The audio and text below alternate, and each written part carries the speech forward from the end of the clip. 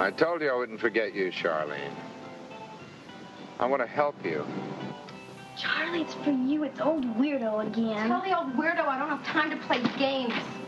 Listen, she doesn't have time to play phone games right now, huh, weirdo? I gotta get back before dark. You know something? What? You are a goddamn rude son of a bitch. And you're a pain in the ass, lady. Who is this? I want to help you. I told you before, you filthy mouth. Displaying your body is filth. You dirty the mind of others. Do you know what they should do with little girls like you? They should take you. Sandy had an accident. She's dead. Well, I feel just as sorry as you do. But there's a lot of work to be done, and it isn't going to get finished feeling sorry for her. I only wanted to help you. Hi, this is Tracy Savage, Debbie from Friday the 13th, Part 3. For the best podcast ever on old slasher movies, be sure you find Hysteria Continues. You will be glad you did. And hey, stay out of Crystal Lake, okay? Yeah, and welcome back to the Hysteria Continues. Is that a new one? The Debbie Savage one? No, we've had it for a while, I think. Or Tracy Savage. Oh, have we? Okay. Yeah. Well, we must have used it before, unless we got it and we never used it. But I think it's one I haven't used for a little while. But yes, welcome back to the Hysteria Continues, episode 153. I'm surrounded by cats, so I've just sort of let the other guys know that I'm at a friend's house recording, and I've got cats locked with me in the room at the moment, so God knows what's going to happen. Justin. Yes. This is episode 154. What did I say? Oh, is it? Oh, right. Okay, 154. Yes, you said 153. Okay, I just looked that up and I thought I'd written the right thing. Oh, well. You've ruined I've ruined it. Anyway, Christmas. Thanks for listening to the Hysteria Continues. Goodbye. No, but we are joined, if you can hear the little gentle laugh in the background, by one of our favourite people, Amanda Reyes, is joining us. What? I thought that was Nathan's girly laugh. So, Amanda... It's similar. It's similar, yes. Amanda, thank you for joining us. How are you doing? It's lovely to have you back. I'm so happy to be here. I was going to do my intro as the fisherman you have in the clip there, but I don't think I can maintain that for the whole show. Hey, guys! How are you? I love that guy so much. He's really funny, isn't he? He's sort of really shouty. So, yeah, it's always a pleasure to have Amanda on, and always probably one of our most requested guest hosts as well. So brilliant to have you with us. And Nathan, how are you doing? I'm doing very well. How are you doing, Justin? I'm not doing too badly, although it's a little bit weird, sort of hunched over someone else's kitchen table. I'm talking people being hunched over in the morning. How are you doing, Eric? I am sexy. I am cool. You don't think I'm sexy, then you're a fool. Well, I like your rap. Well, thank you. And Joseph, how are you doing? I'm good. My pants don't fit me anymore.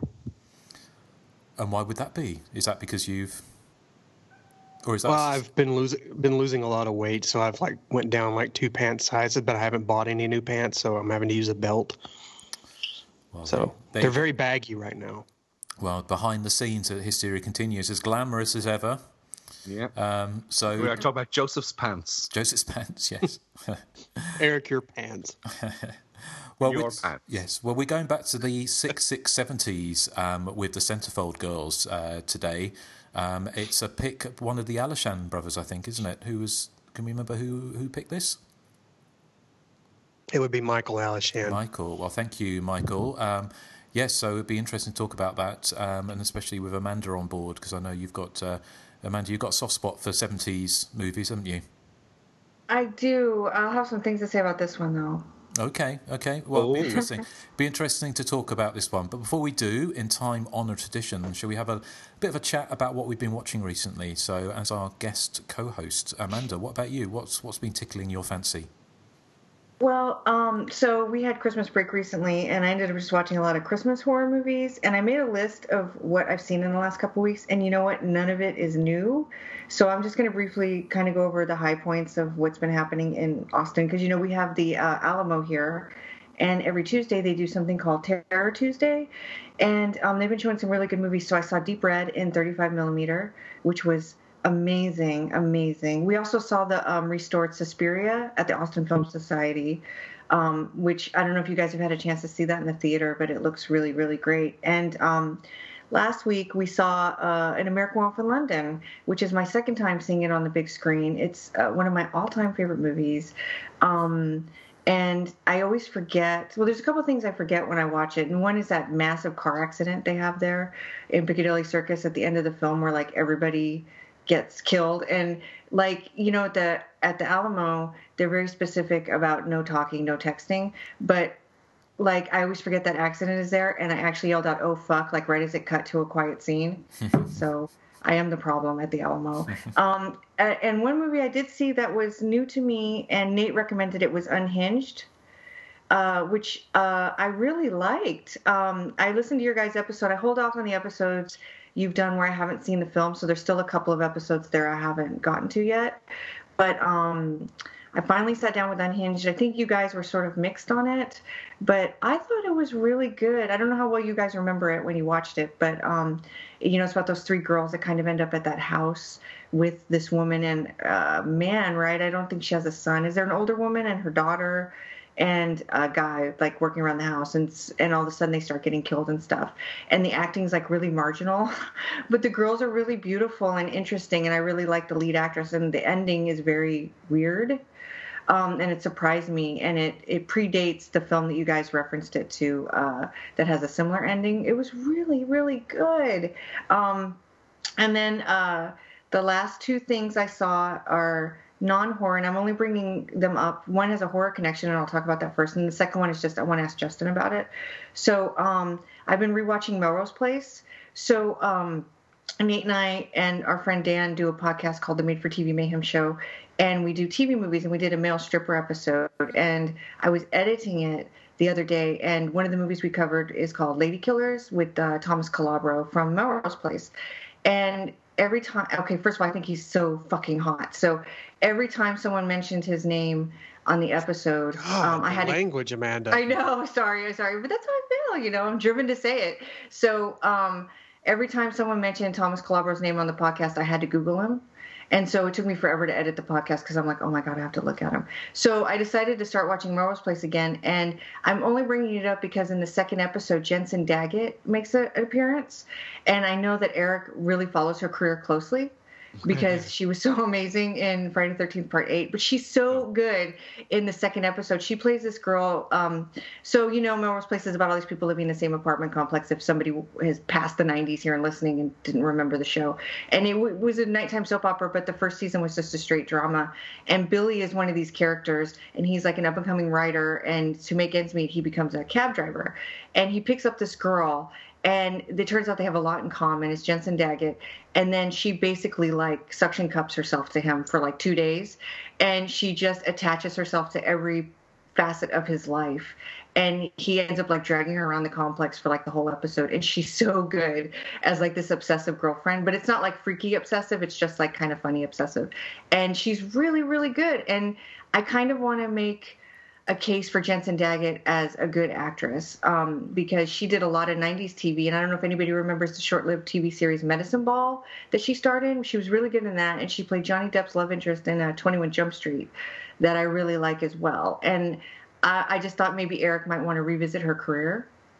Well, I've actually never seen Melrose Place, believe it or not, which is a spin-off of Beverly Hills 90210, isn't it? Correct. Yes. Go ahead. No, I was just going to say, yeah, because I know in the sort of the first few episodes, like David Silver and Donna Martin are in them.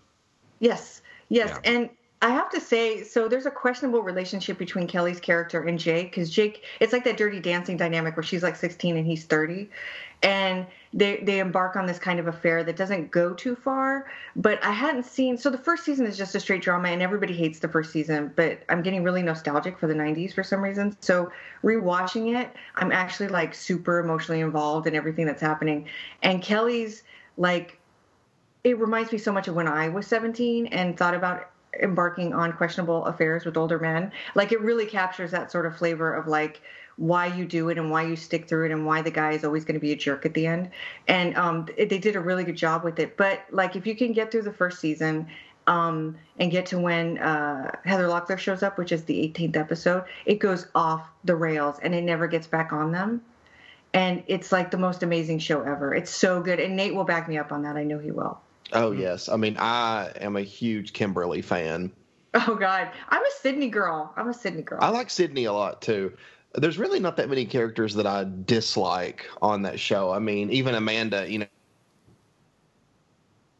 know. Hello, Nathan. Are you there? We've lost Nathan.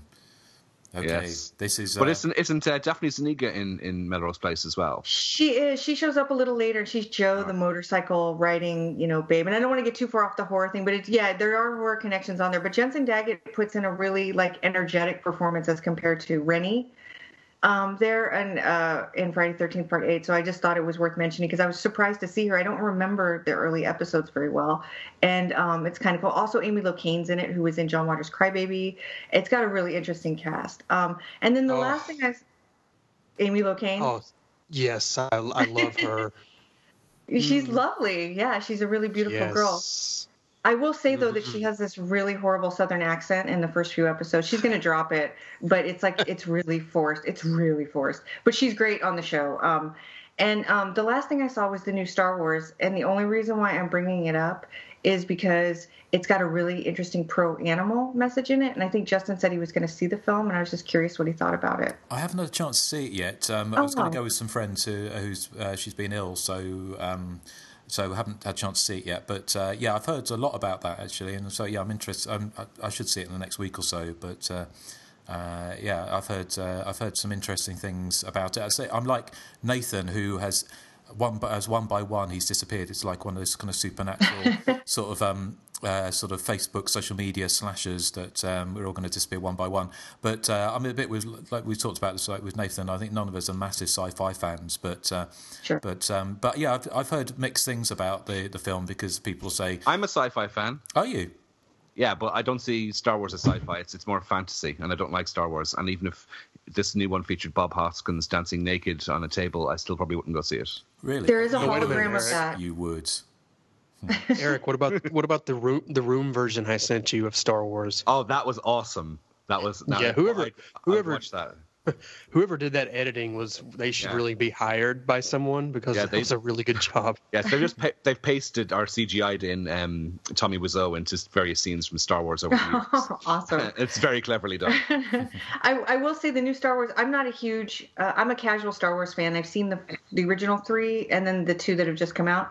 And I enjoy them, but after the movie's over, I'm usually like, what just happened? They don't stick with me.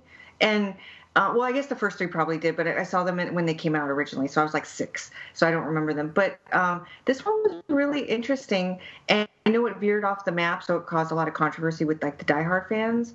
But it was really entertaining. I would recommend it. I mean, I was surprised how much I liked it. But the animal stuff, it happens sporadically throughout the film. It's not just one particular scene, and I'm not the only one who has this idea that it's kind of pro-vegetarian, and so I was just curious what the general thoughts were on that. But it creates a lot of empathy for animals, which I loved.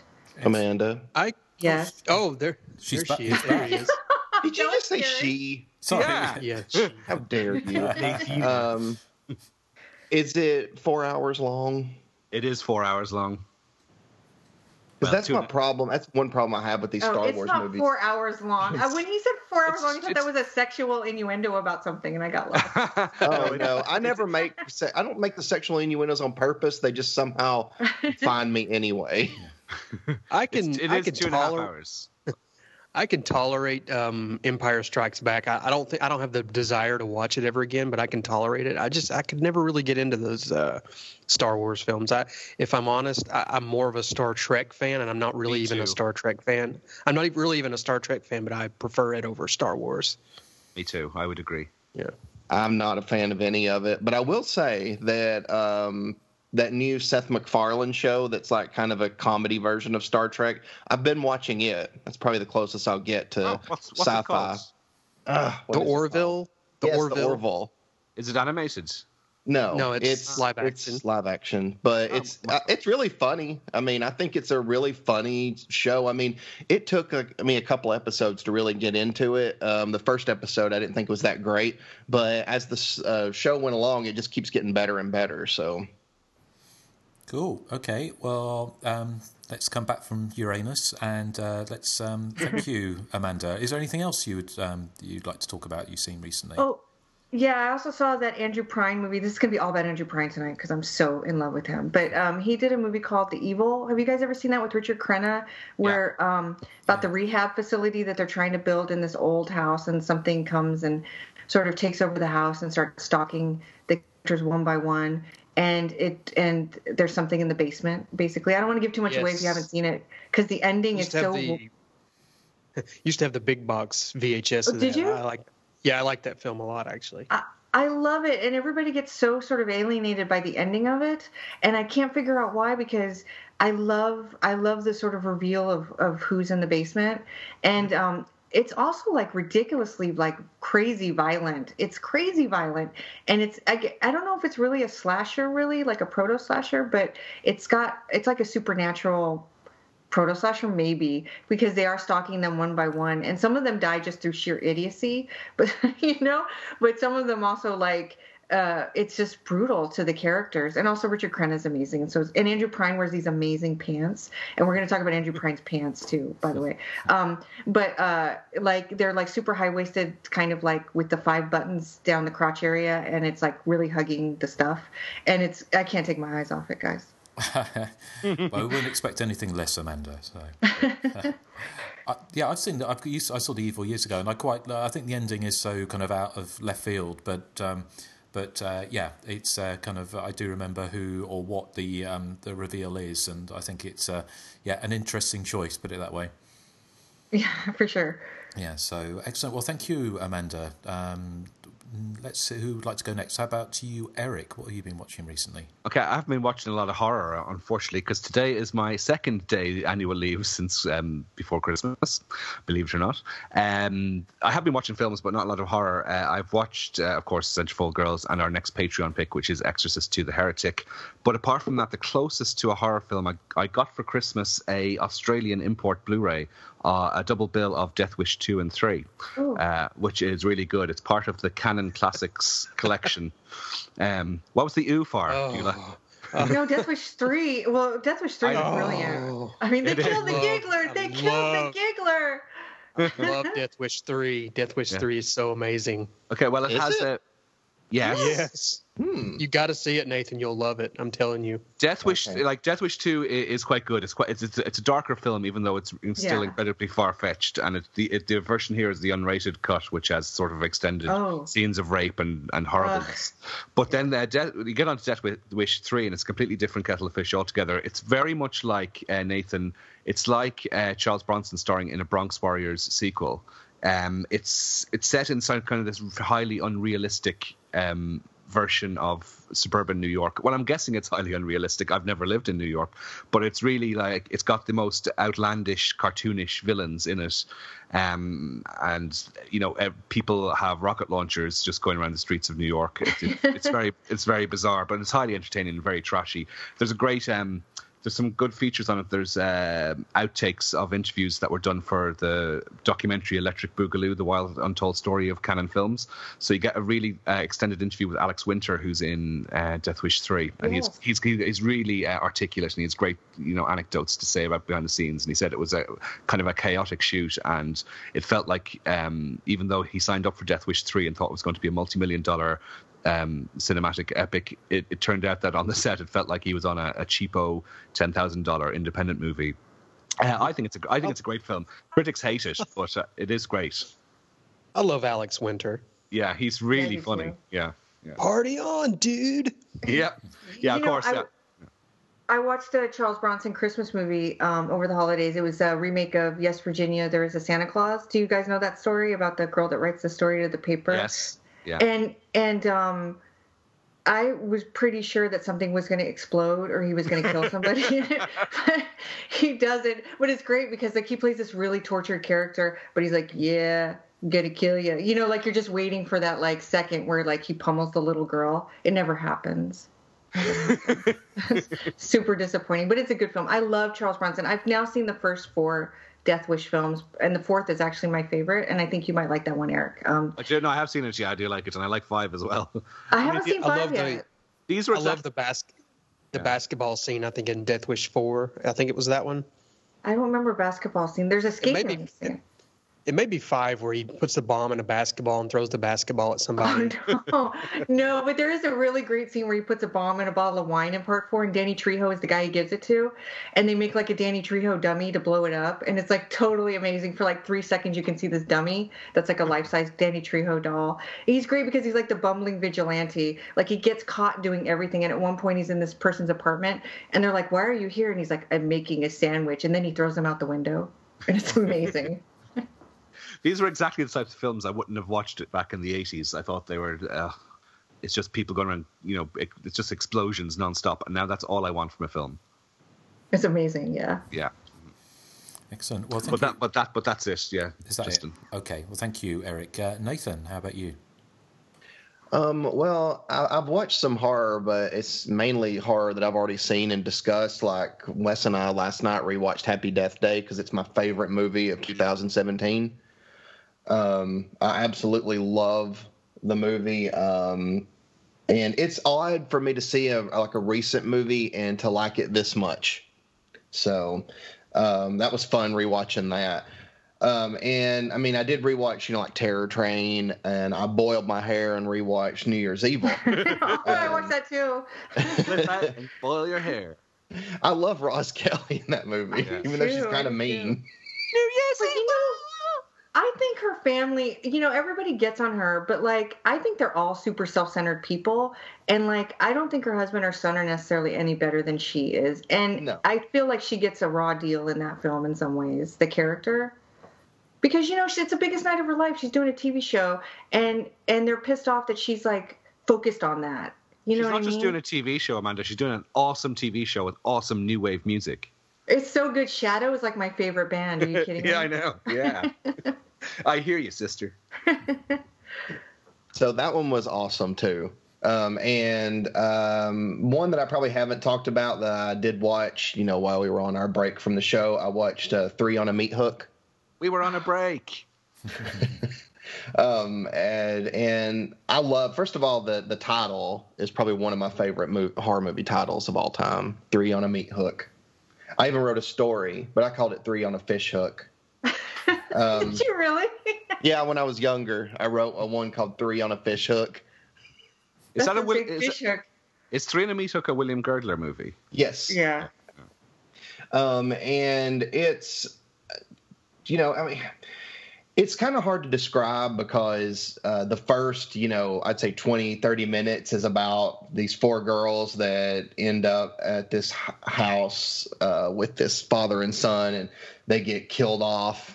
And then it kind of goes from there into these other territories, like the son meeting a woman and liking her, and it's a big whodunit. But to me, it kind of the way the plot moves, it kind of reminds me of the Toolbox Murders, because it's most of the action scenes is in the first 20 to 30 minutes, and the rest of the movie is more dramatic, I should say. But I mean, I still really loved it. It's hard for me to dislike a 70s movie because I even when the movie's not completely entertaining, I don't know. I love the style. It's they're a lot of fun to watch, I should say. My 3 on a Meat Hook story is that I was in a video shop in Amsterdam and I saw 3 on a Meat Hook there, and I went up to the counter to buy it. And then suddenly realized I was actually in a rental shop. And the guy behind the counter laughed at me. Oh, that's very unkind. Yeah. I thought I was in a retail outlet, but it was just a video rental place. But everything was in Dutch, so how was I supposed to know? You remember what the artwork was, Eric? Was the 2 women with the ginormous hair that's trying to hold their tops up? I can't remember. This was 18 years ago, so yeah. Yeah. Because that's my favorite artwork, too. or one of my favorites, because it's the killer holding like this chain with the bloody hook, and then two women like covered in blood, like trying to hold their tops up, and their hair is humongous. I love humongous hair. I know it looks like 80s hair, to be honest. Even though this movie's made in the early 70s, nobody in the movie has that big hair. But it's that's forward thinking. Yeah. Yeah. It's got to be. There's another movie that I watched, but I think Joseph watched it as well. So I guess we can cover it when we get to him. I think you watched it too, Justin. I did, yes. So we're talking about Irrational Fear? Yes. Yes. Do you want to talk a little bit about it?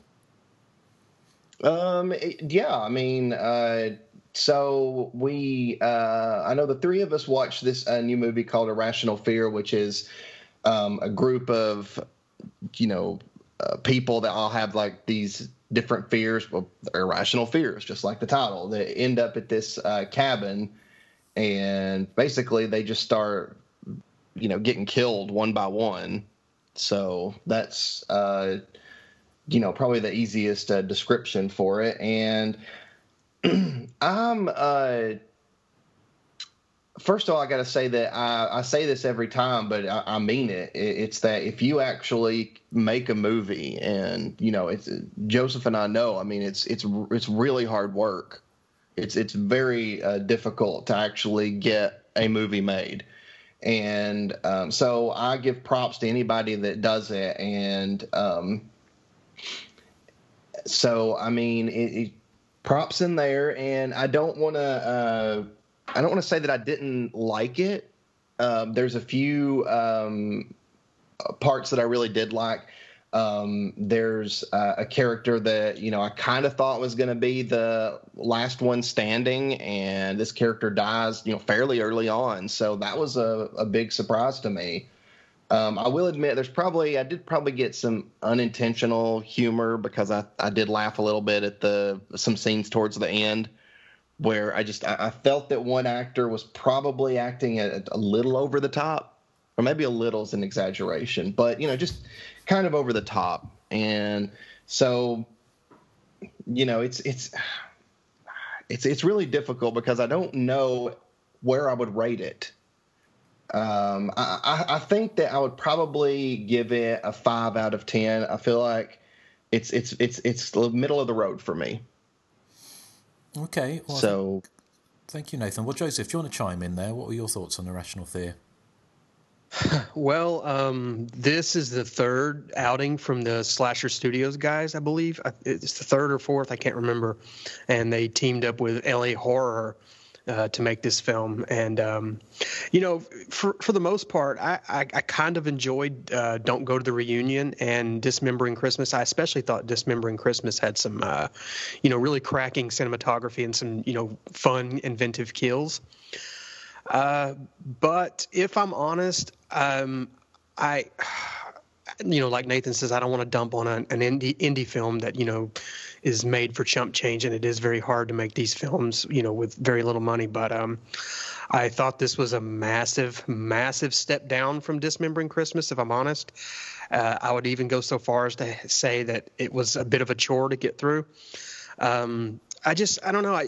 It seemed, whereas Dismembering Christmas was, put together, with some real polish. It felt really lazy and slapped together. And I just didn't really care about anyone in the film. I thought they made the mistake of going through the motions of, screaming, cursing characters, which I absolutely hate. I didn't find the storyline all that interesting. And as Nathan said, I thought some of the acting was, if not ropey, then very, very grating and over the top, especially towards the end with one character who I won't name. I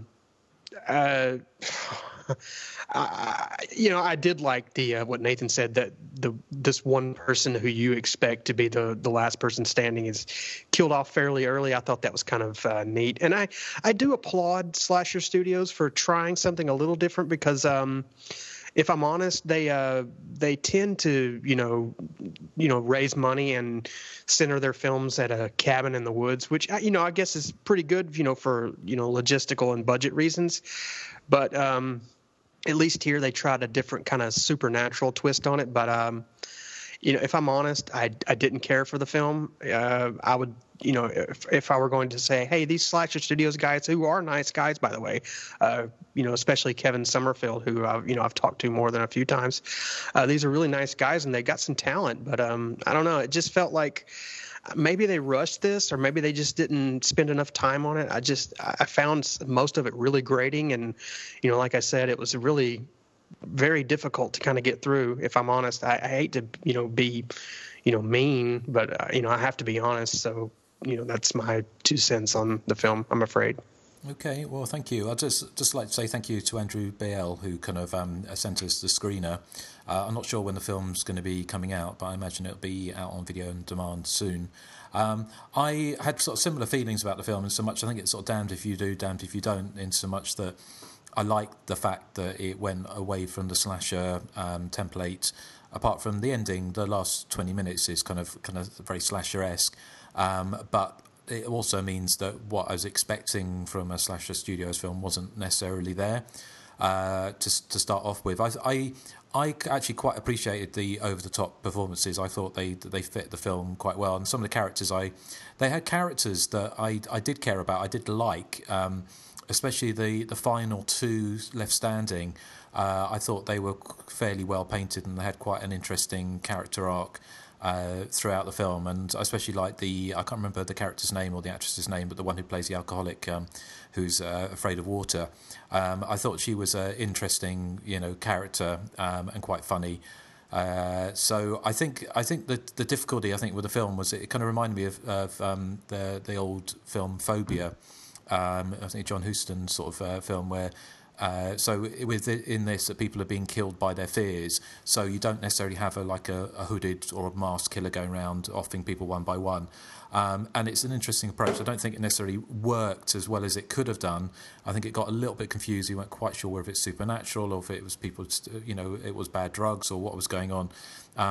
But overall, I thought it was nice of them to try something new. And I can certainly appreciate it's difficult to kind of retool the slasher movie. To keep it fresh. So, but overall, I think I prefer Dismembering Christmas to Irrational Fear. But I look forward to seeing what they come up with next. So, anything else, Nathan, before we move on to Joseph? Oh, no, you may move on to Joseph now. Thank you. Well, I won't get that Rhubarb Lady clip ready then. So, Joseph, how about you? What have you been watching? Well, not a lot of horror films. I did watch that huge Christmas marathon, as I posted on Facebook, but I won't really go into too much detail there. I saw the Disaster Artist, which is not a horror film, but I saw it twice now, and I really liked it a lot. I think I did enjoy the book a lot more because I think the film kind of Hollywoodizes a lot of the down and dirty goings on behind this crazy, incident from 2002, 2003, and they leave out a lot of the details, and they kind of, fudge the details a little bit. But that being said, I still really enjoyed it. It's it's concise, in a good way, as everyone else has probably already said before, James Franco is like on point as Tommy Wiseau. There's moments where the prosthetics on his face match Tommy Wiseau to a T, and his voice just matches it to a T. So you really think you're looking at Tommy Wiseau a lot in the film. There's moments where you can see James Franco, but for the most part, he gets so lost in the character you don't realize you're watching an actor playing a bad actor. But that said, I've seen it twice. I loved it. The book is better, but still a great film. I highly recommend it. And off of that, The Room is playing at the Hamilton Place 8 this Wednesday at 8 o'clock. So I'm going to take some spoons and go see the film, and I'm really looking forward to that. Excellent. I've not seen The Disaster Artist. I know you have, Eric, haven't you? Yes, I loved it as well. And I would agree the book is better because it has more detail, obviously. The film is little over 90 minutes, and for once I was complaining that a film was too short. I would like to have seen, particularly the section where they're showing the filming of The Room. I would like to see another maybe half hour of that. But I did love the film. I thought it was very good. I don't mind it being Hollywoodized either. It gave it a nice feel good factor. Cool. Okay, Amanda, have you seen it?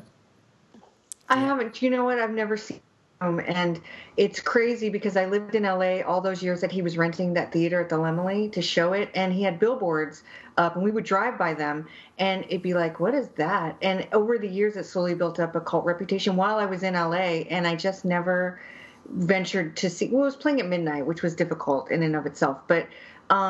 And I just never saw it. And then kind of the years have gone by since then, and it's grown and grown. And almost everybody I know has seen it, and I still haven't had a chance. We almost rented it over the break, but I think we ended up getting, I don't even remember what we ended up renting. But so I haven't seen The Disaster Artist. I really want to, though, because watching the trailers did make it look like it feel good, and I was really worried. I can't stand when people sort of make fun of somebody that's probably really easy to make fun of, because that's totally lazy and mean and ridiculous. And I don't want to see that film. And so it was nice to hear that they don't go that route. And I didn't know it was even based on a book. I didn't even know there was a book about Tommy Wiseau. So that's the good thing about The Disaster Artist and the book especially, is that they don't poke fun at, Tommy's shortcomings in a way that's mockery. It's more like this guy, he's kind of bizarre and he's really out there, but he's got so much heart to him, even if he is a little bit of a pill to swallow sometimes. He's got so much heart and passion, and he's such an interesting person that it's really hard to mock him in that sense. It's more mockery along the lines of, wow, you really created something bizarre here, and not wow, you're just terrible, stop doing this. It's I like that The Room is this film where people laugh at it because it's just so bizarre and not because it's just so bad. But yeah, that's my 2 cents on Tommy Wiseau. The film doesn't really quite go into the detail as the book, as I said, on Tommy Wiseau. I mean, the book, there's a lot of details about how out of touch he is with how reality works, and they kind of tone it down a little bit in the movie. So I would have liked to seen more of that, but I think it plays fair with Tommy. It doesn't make him into this quit while you're ahead type guy. It really makes him kind of this kind of misguided underdog, which I really appreciated. Cool. Okay, thank you. Is there anything else, Joseph? One more. I started watching Black Mirror season 4. I've only watched one episode so far because I haven't really had a chance to go back to it. But I know you saw it, Justin. I saw the first episode, the USS Callister, which is basically a riff on the Star Trek series. And as I said, Star Trek: The Next Generation I think is okay, but I'm not a Star Trek fan. But I really love the twist they put on Star Trek here, because I thought it was very clever, and it really reminded me, especially the way it ended, it really reminded me of classic Tales from the Dark Side or Tales from the Crypt episodes with that kind of ironic twist at the end. Or I wouldn't really call it a twist, but more of a, someone gets what's coming to them type, scenario. I really like the Black Mirror series. I think they're off to a good start, and I can't really, I can't wait to pick the rest of the episodes of season 4 back up. But you said you saw it, Justin. What did you think of it? Yeah, I really liked it. I've seen the whole series. I was kind of binge watched it over Christmas. And yeah, I like them. I think there's got mixed reviews. There's one that's very, very dark. There's one that's kind of a little bit like the San Junipero. Anyway, that one that's a little bit more upbeat. And there's one that's not exactly slasher-esque, but it's got somebody being pursued for most of the episode. So yeah, I think they're great. But I like the Callister one. I thought it was kind of quite clever, and it doesn't exactly go where you expect it to, but it also has quite a lot of humour to it, which I quite appreciated. So I'm glad that now it's gone to Netflix. It hasn't really lost its kind of slightly quirky British humour, because I think Charlie Brooker does bring stuff that, and he's being allowed to still use his kind of unique voice, which, if it was put on a mainstream American TV channel these days, potentially he wouldn't be able to get away with some of the stuff he does, or some of the language he uses, or the references he makes. So yeah, no, it's good. So anyone else seen Black Mirror? Yes.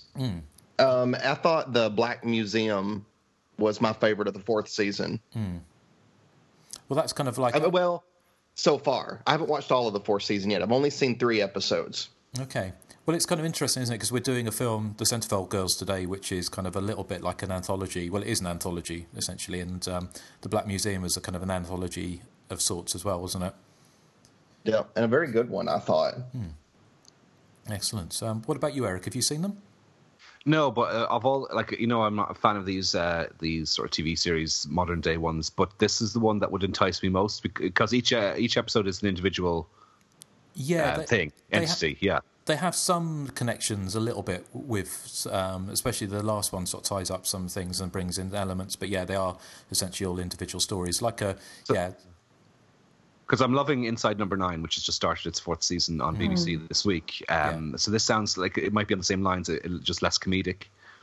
Yeah, I definitely would recommend it if you've got Netflix. And they're all, I do. They're all on there. So and they are kind of just basically an hour individual stories. It's all based around dysfunctional future. So things that are kind of slightly in the future and where things start going wrong or where things might go wrong. So.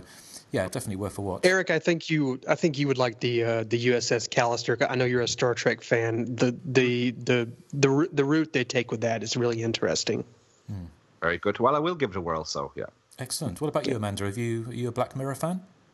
I've never seen it. You know what? I watch Young and the Restless in General Hospital, and that's 10 hours a week. Okay. So I don't have much room for a lot of shows. I've been wanting to see Black Mirror for some time, and I really want to see that Inside Number 9 show, especially that Christmas episode they did a couple seasons ago. One was the audio commentary. Is that what it has? It's like, it feels to me like aesthetically it might be like a thriller episode. It kind of looks like that, and I love thriller. And so I've been curious about it, but Black Mirror has been coming up, I guess, because they have a new season and everybody's been talking about it. And I keep thinking, you know what, I can watch one episode and I don't have to keep, because soap operas are every day, and so it's a lot of commitment because of that. But something like an anthology show probably is right up my alley. By the way, have you guys heard that they're going to be redoing The Twilight Zone with Jordan Peele from Get Out?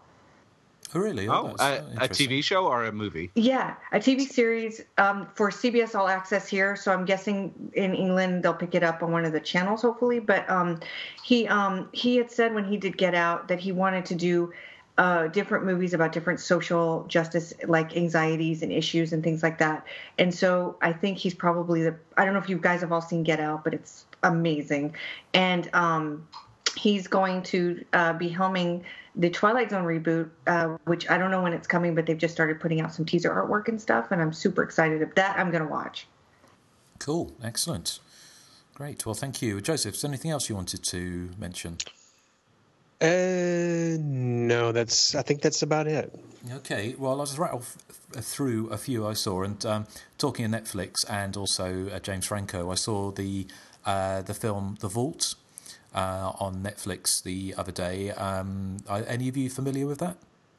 No.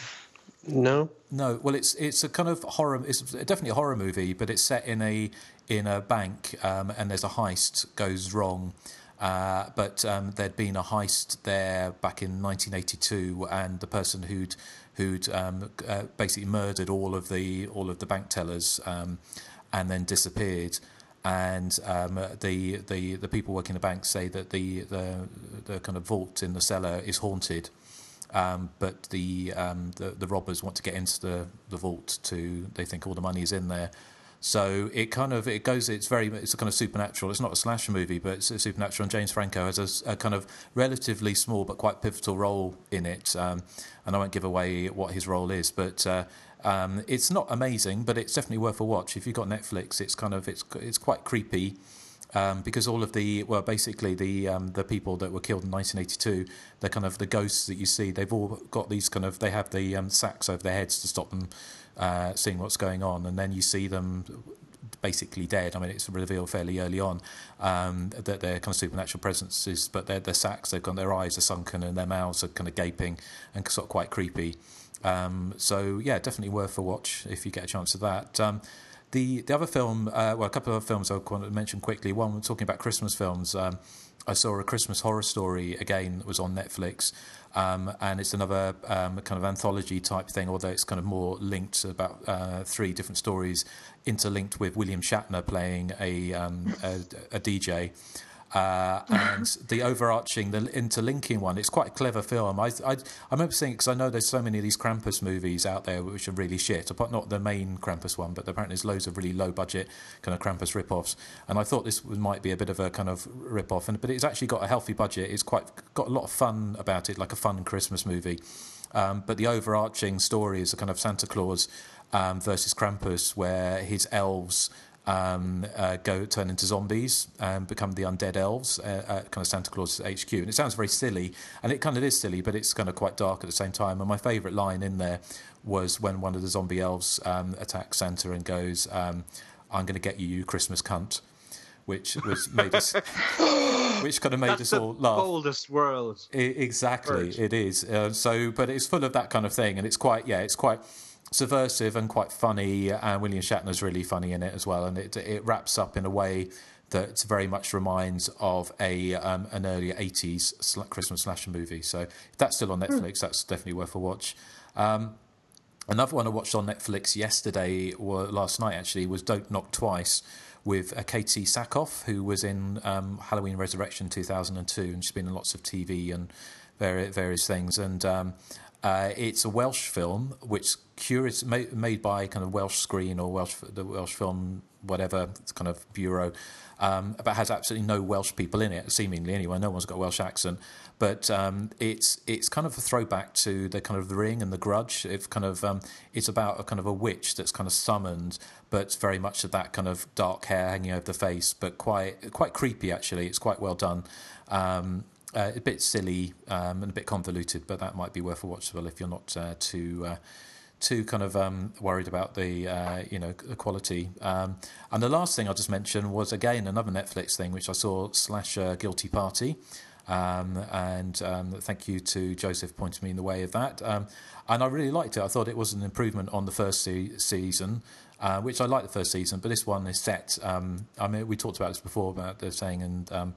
That many people have wanted the new Friday the 13th film to be set in the snow, because obviously having Jason Voorhees walking, going after people in a blizzard would be interesting. And so this one is kind of basically kind of not a Friday the 13th film, but very, very gory whodunit slasher, set in an isolated cabin in the woods.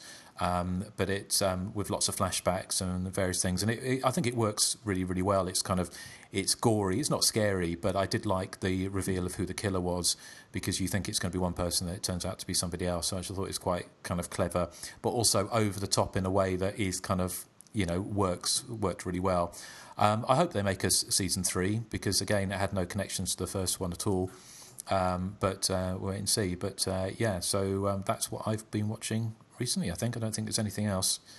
So that played just fine for you, Justin, the whole series. Yeah, no, it's fine. So I'm keeping my eye on my cats. They're kind of running around the room. But so that was all good. So excellent. I'm glad that worked out. Yeah, no, thank you.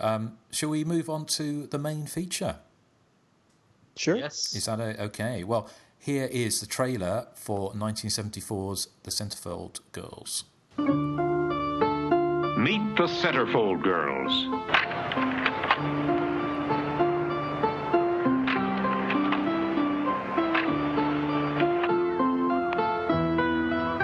They're the most beautiful girls in the world. 307 from Seattle.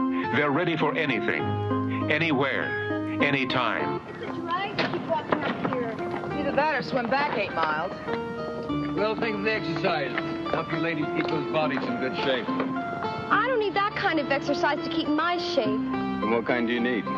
If I knew you better, I might tell you. How far is it from beauty to ugliness? Now, look. We both know you've got too much talent to keep on modeling. You be nice to me, and I'll get you into something big. Now.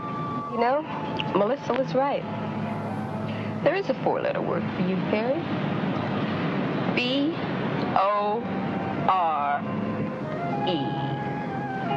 Well, at least you spelled it right. How far is it from beauty to terror?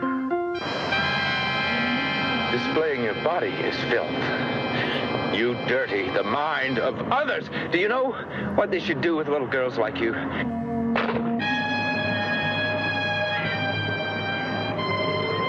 gonna make her look real pretty. Hey, here's your chopper. She's got $600 in her account.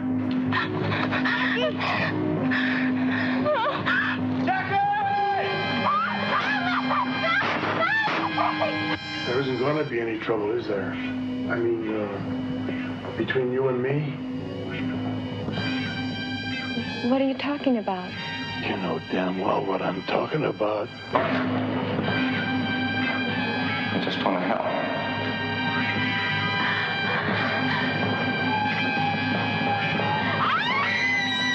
Well, that may be very good for Detective Magazine, Lieutenant, but I really... You're a Centerfold girl, and this lunatic, for some crazy reason, wants to kill pretty girls.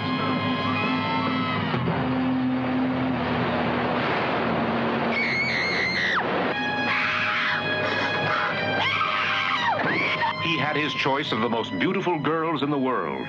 Which would he love? Which would he kill? You scream and I'll slit your throat. The Centerfold Girls, rated R.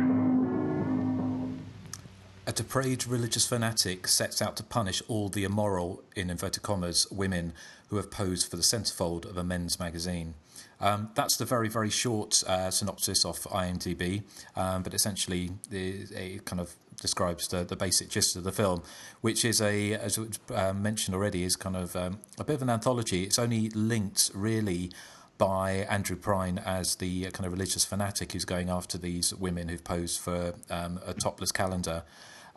So he's kind of like in as time-honored tradition, but certainly many films have used this device of kind of a calendar of going through, and he goes after like Miss January, Miss February, Miss March, and such forth.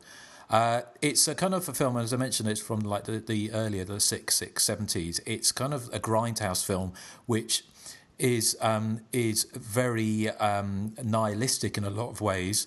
All of the characters, bar the girls themselves, the women who pose topless, who are the main characters, the women are the most likable, down to earth, funny, kind of characters. It's kind of, I always think sometimes it's kind of like a good test of a movie, if you would be happy to spend time with those characters in a non-horror movie.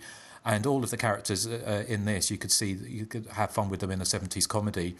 But all around them, pretty much everyone else, men and women, apart from a few rare examples, are either not who they seem to be, who are kind of out to rip them off, either to murder them, to rape them. It's just kind of, they're surrounded by this kind of sea of depravity and 70s nihilism, which can be quite difficult to take in some scenes. But it's the women's roles, the characters, which kind of ground this and make it not a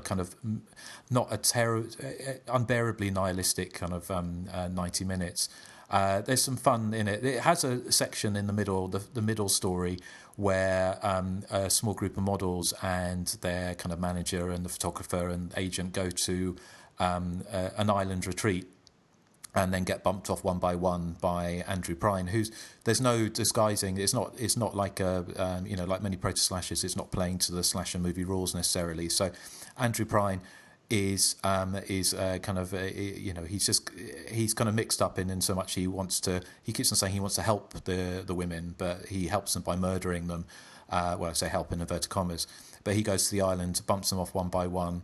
It's kind of a lot of fun in a little proto slasher thing. The last sequence has got Tiffany Bolling, who was in the other proto slasher Wicked, which is well worth seeking out, as well as kind of a number of kind of 70s exploitation roles. She's fantastic in this. I mean, she's an interesting character. We'll talk a bit more about her later, but. So overall I thought it's a great little movie. It's not one that I was expecting to like necessarily, but I did review it on Hysteria Lives some years ago, and I enjoyed revisiting it on as kind of it's been released on Blu-ray and it's a much better quality presentation. But I'd be interested to hear your thoughts, Amanda, as our guest co-host. So what did you think of the Centerfold Girls? Was it your first time? It was my first time watching it, and for years I was mixing it up with The Candy Snatchers, which also stars Tiffany Bolling, and it's also got such a generic title that I didn't really know it was a horror film. So I think when I heard about it through the years, I probably just sort of put it in the back of my mind. There's also 2 TV movies that are kind of similar in terms of there's the Calendar Girl murders, and then there's the Cover Girl murders, and those are more overt in their title, so I know what I'm getting when I decide to watch it. But yeah, I'd never seen it before. I was really looking forward to it. I love, as I said earlier, Andrew Prine, and I really like Tiffany Bowling quite a bit. I have very mixed feelings about this film, and I'm still kind of working through how I feel about it.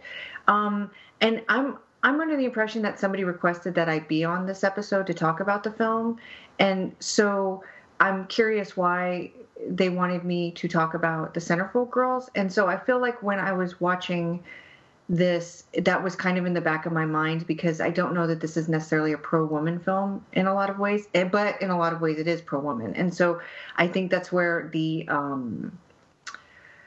conflict is inside me. So what I want to do real briefly is just talk about the things I liked, and then I want to talk a little, just very briefly, about the male gaze and what I think the film is doing with the male gaze, and why I think it's maybe pretty positive in some ways and pretty negative in others. So like I said, I have mixed feelings. I think the cast is really, really good.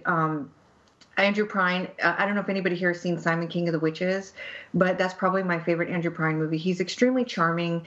It's really hard to take your eyes off him when he's on the screen, and not just because I think he's very handsome. He's really talented. He's got a really strong presence to him, and he's also really good at playing different kinds of characters. So he is a pretty much just a sleazeball in this film, pretty creepy, and he does a really good job. He sort of embraces these B movies. And at the time, I don't know if anybody watched the featurette on the DVD of one of the releases at least, but he talked about how he was making big Hollywood movies in these little films.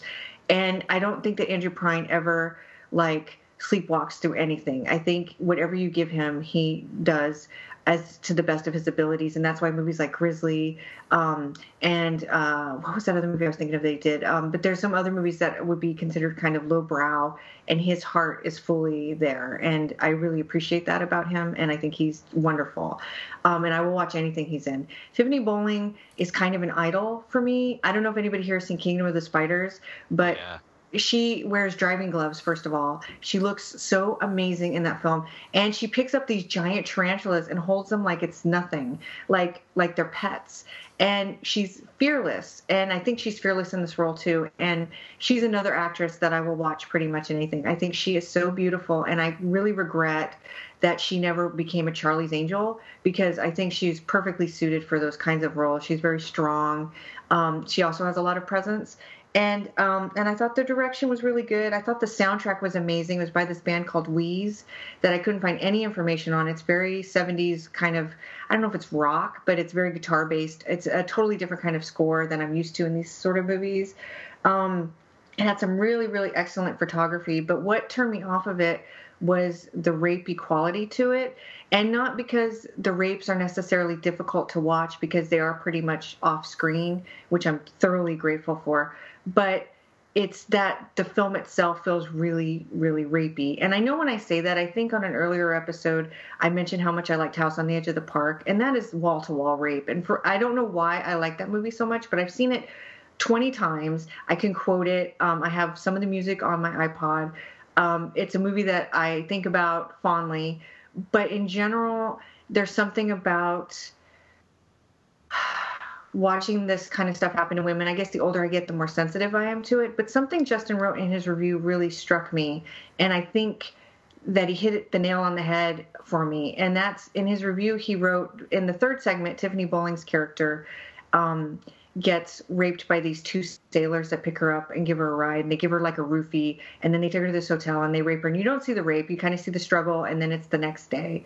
But he said, Justin, in your review, you said something to the effect of, she is so resigned to being a victim that the rape is kind of like just something that happens along the way. And that defeatist victim quality that the characters have ultimately really, I think, sat inside me, and it upset me, because even though I think the characters are extremely likable and definitely the best parts of the film, there's this idea that this constant victimization is happening to them. And so for me, it's exhausting to see that, especially now, sort of when all of this stuff has been coming up recently with the Weinstein guy and with Kevin Spacey, and sort of this idea that women or marginalized, gay men, people are just there for your sexual pleasure or for your power trips. And this film really encompasses that in a way that I think maybe is too palpable for me. And that's where my struggle is with the film. So I thought about this film a lot. And I thought, well, what is it saying? I couldn't understand why they did it as an anthology to some degree, because to me, an anthology film would be something like Trilogy of Terror, where you have a story, but the story has some kind of real payoff at the end. And the payoff here is just to watch a woman get murdered. And it's like, well, how do I feel about that? I don't know. So I'm still thinking about the film. But one of the things that struck me about it is that there's this thing in film theory called the male gaze, which I'm sure a lot of your listeners and you guys are probably semi-familiar with at least. And so I don't want to go too deeply into it because it's not a theory I necessarily always back, but I do think that there is some merit to it. And so I kind of copied and pasted just a very small little from different articles about what the male gaze is. And I'm just going to briefly go into it and then tell you where I think it subverts that and what makes this film pretty good in some ways. So essentially, the male gaze is just a sort of a feminist philosophy point, essentially meaning that it's the act of depicting the world and women in the visual arts and in literature from a masculine and heterosexual point of view, which presents the women as objects of male pleasure, male being italicized, because it's really about a masculine viewpoint of what a woman should be, and sort of I should say not masculine, but patriarchal. So adopting the language of psychoanalysis, Laura Mulvey, who created this theory, argued that the traditional Hollywood films respond to a deep-seated drive known as scopophilia, which is the sexual pleasure involved in looking. Mulvey argued that the most popular movies are filmed in ways that satisfy masculine scopophilia. The male gaze takes many forms, but can be identified by situations where female characters are controlled by and mostly exist in terms of what they represent to the hero. Filmmakers often attempt to avoid present female characters as mere sexual objects by giving them complex backstories, strong motivations, and an active role in the plot to their story, yet the masculine gaze is still commonplace. So when I put this together, I made a note of the film that stuck out to me most, even though it doesn't really there's nothing in the way of gratuity in it, but The Lost Boys, Star is basically an object. And she is all about how she is seen by not just the hero, but by the villain. And that is basically like a trophy or a prize. And if you go back and watch The Lost Boys, which I've seen several times, I just saw it for my 10th time in the theater. It's one of my favorite movies. But she stuck out to me as a character that really means nothing. She's there to be one. And watching it now, I think that that's a really complicated thing. As a young girl, for me to see that film, what I wanted was to be the object of desire. So the way it works for a woman watching a film through the male gaze is that the woman desires to become the woman in the film only because she is the object of desire. And so the way a lot of women are presented in films, a good example might be Pretty Woman, is that they do this thing called body cutting, where what they do is they only show the woman's body without the head, and she ceases to be a person. She just becomes an object. And there's a lot of films that do that. And to a degree, the Cowgirl Murders really, what's the word I want to use? It really emphasizes that because, Andrew Prine is cutting faces out of the calendars, and then all that's left is their body. And he's actually crumpling up the picture of their face, and he's throwing it away. And he's ceasing to see these women as people, and he's only seeing them as objects. But what the film does to counteract that, and in some ways Andrew Prine is the hero because we're following his journey to some extent, but then we're also following the other journeys. So what this film does in a really interesting ways, it tries to subvert the male gaze. So it's enmeshed in the male gaze because, like in the first segment, Jamie Lynn Bower's character, she's a nurse, and she's applying for a job at like this camp. And the second, wherever she goes, with the exception of the guy getting her gas at the beginning, she is there to be looked at. What's his name? Aldo Ray's character is like leering at her. It's all about leering at the women. And even Aldo Ray's wife is leering at her. She is just an object. But because we learn about her as a person, and I think the first segment is the strongest of the three, to be honest, we start to see them as people. So it's actually taking the male gaze, and it's using that sort of camera technique that exploitation films are known for and where the male gaze concept came from.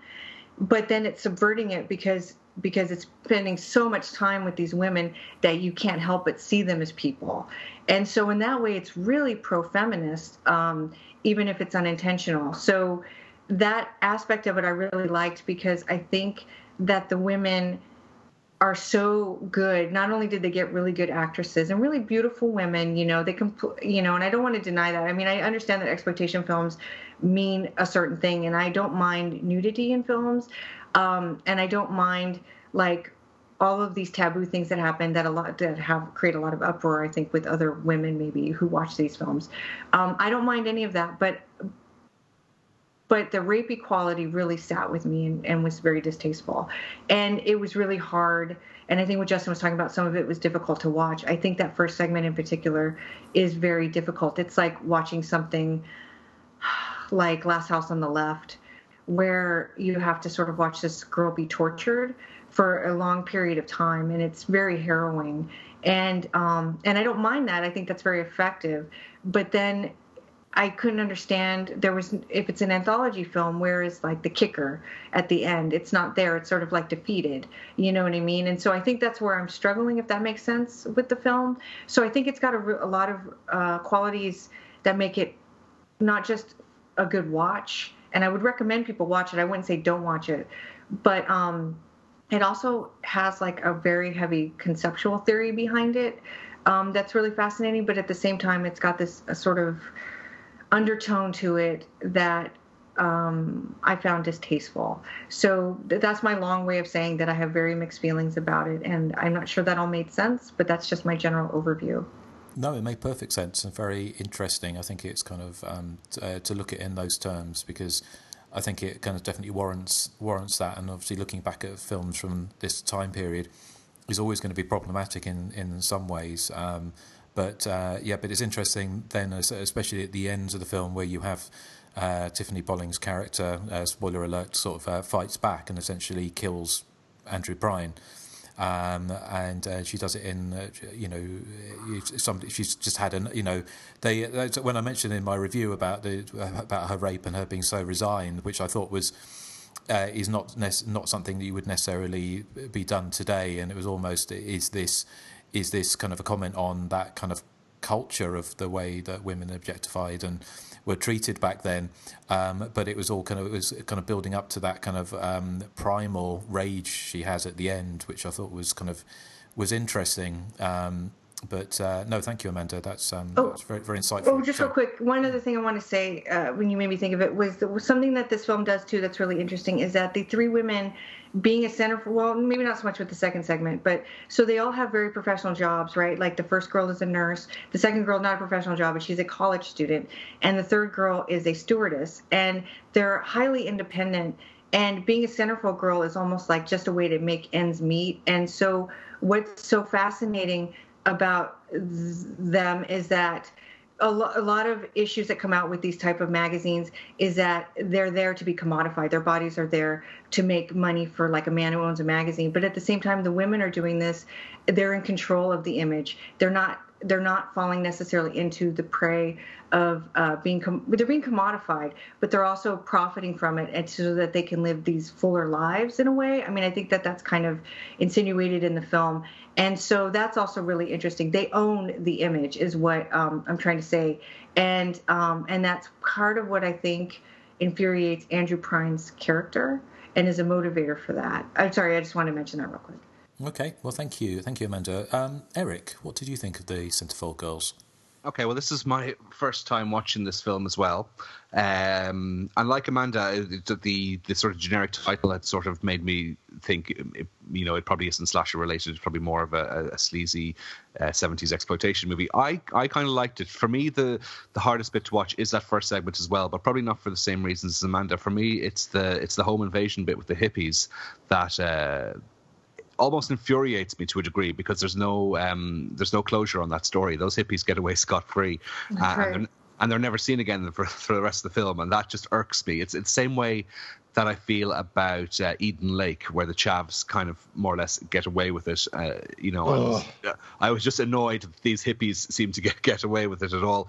Watching the film, I'd read about the film because it's in Stephen Schwingthrower's book Nightmare USA, so I had read about it, but I'd completely forgotten about how the film was structured. So I was really taken aback when Jackie is that character's name. She's killed in the 33rd minute of the film, and I was like, oh, that's strange. And as the movie went on, I could see, okay, this is the blueprint that Quentin Tarantino obviously must have used for Death Proof, because it does exactly the same thing, where it builds up all these main characters and kills them off and sort of reboots itself again. This one has the audacity to do it twice, whereas Quentin Tarantino only did it once in his film. So it's almost like 3 episodes, as you said, of a serial killer TV series that have been stitched together. As you're saying, Justin, I feel total empathy and for these poor Centerfold girls. I mean, they're really likable characters, and they just seem to end up being harassed by everyone left, right, and center. And it's not just the psycho killer, who almost seems to be the least of their worries for the bulk of the running time. He only makes his appearance at the very end. Take Jackie, for instance. She not only is she stalked by the killer, she has to endure those hippies, and then she has an attempted rape by Aldo Ray, who's her would-be savior. How much worse can her day get? And as Amanda was saying, it's quite unusual the way that if it is an anthology series, they just end with people being killed. There's no twist as such, and there's no. It doesn't feel like a concrete conclusion, but I suppose it makes the film slightly more experimental, I suppose. The final section is the one that I feel is probably the most influential on Death Proof, because it's the final girl who throws caution to the wind, and she believes then that defense is the best form of attack, and she just goes for it. And it kind of provides a fist-pumping finale, as, she proves to be a very likable character, and she gives the film, I suppose, a satisfying conclusion. Although I still think that I would like those hippies to return at the very end of the film and be killed. I thought they were more obnoxious and more despicable than Andrew Prine, who has, I don't know, he doesn't feel to me as evil. He seems mentally ill in some way, but no, he doesn't seem as evil, if that makes sense. So overall, no, I was impressed with the movie. I really, I suppose I did enjoy it. Would it be one I'd rewatch? Probably not, but I would highly recommend it to people. So a big surprise, because I was expecting something quite different. Okay, well, thank you, Eric. What about you, Joseph?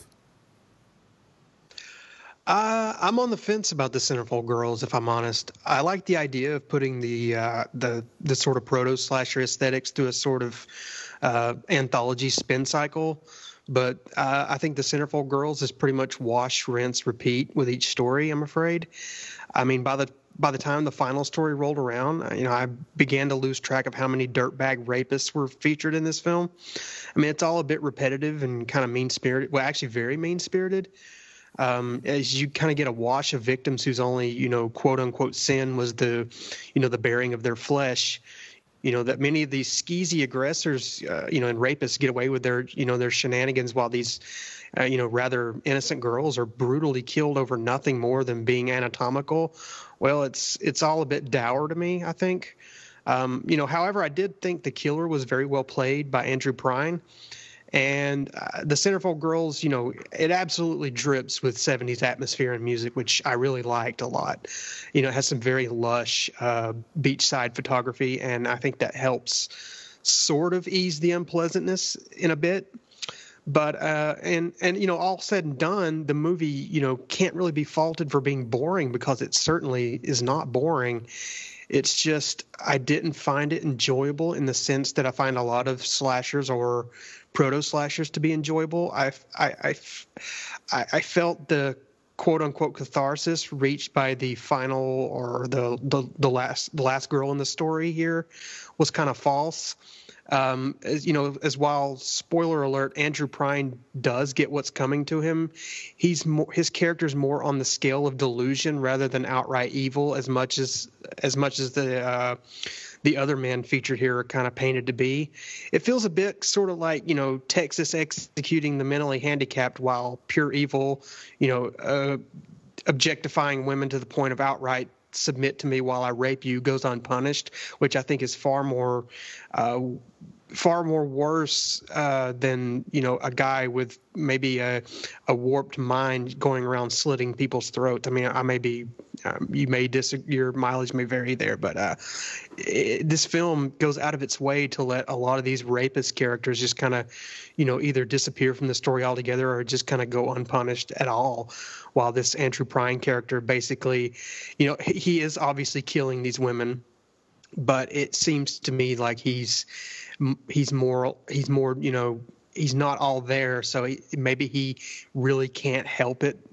So I kind of found that kind of off-putting, and I think there's not much zippiness or fun to be had here, in the sense that a lot of these slashers or proto-slashers are just kind of light, even though they have murders, they're kind of lighthearted and just fun. I didn't really find this to be fun.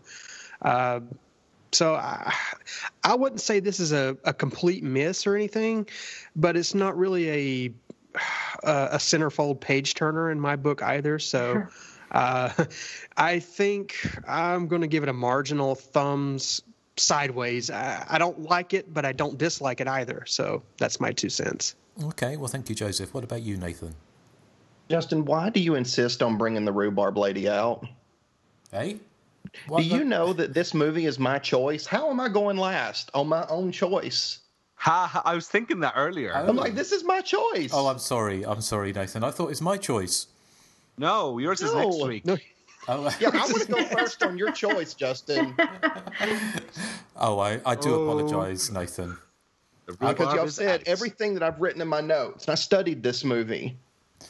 Oh, no. Well done, Justin. Look what you've done now. Yes. Look, this wasn't Eric's fault, Justin. This was yours. I do apologise. And I won't even play this. You won't play that, no.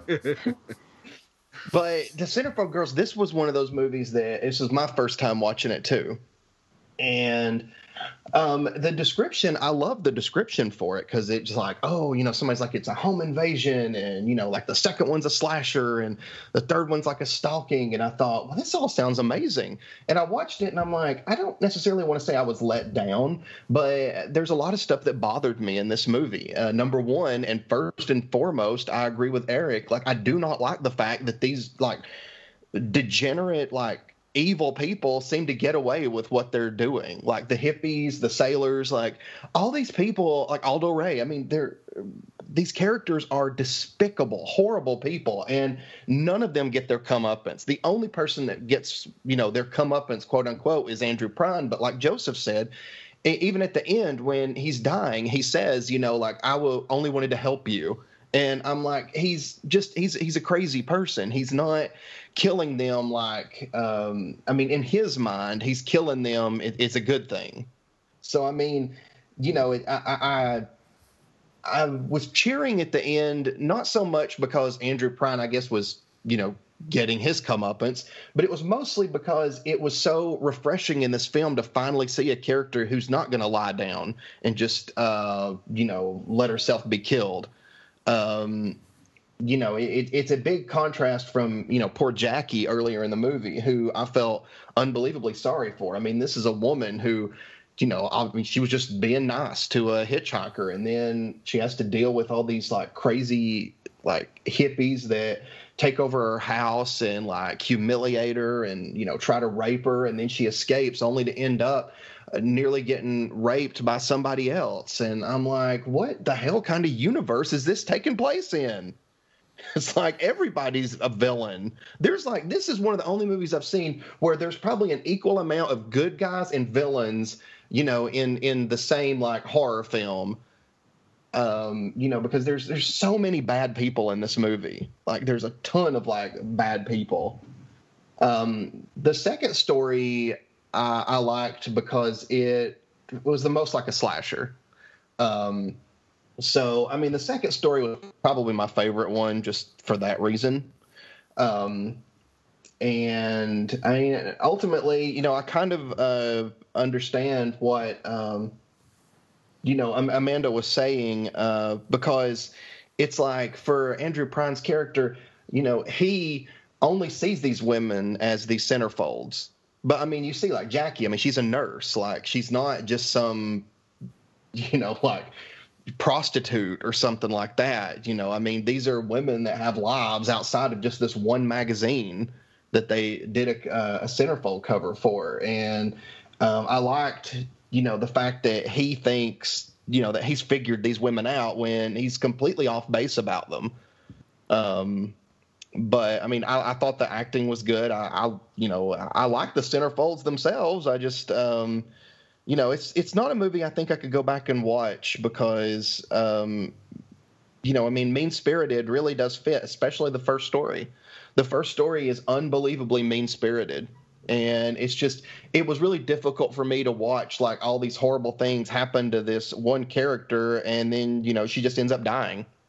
Although her death scene, I thought, was actually shot really well when, you know, he cut her throat and then the blood like splattered on the glass the way it did. I thought that was well done. But I don't know. I hated that because, and even in the third story, I mean, even though she does, you know, win in the end, I mean, another rape. I mean, they date rape her, they drug her, and then they date rape her. I'm like, it's not fun for me to watch that kind of stuff. I don't find it fun. And in this movie, I'm not saying it was meant to be fun, but it's just my preference when watching a movie is to watch a movie that's, you know, more, you know, campy or, you know, just, I guess not quite as, you know, I'm not going to say serious, but not quite as mean as this movie was.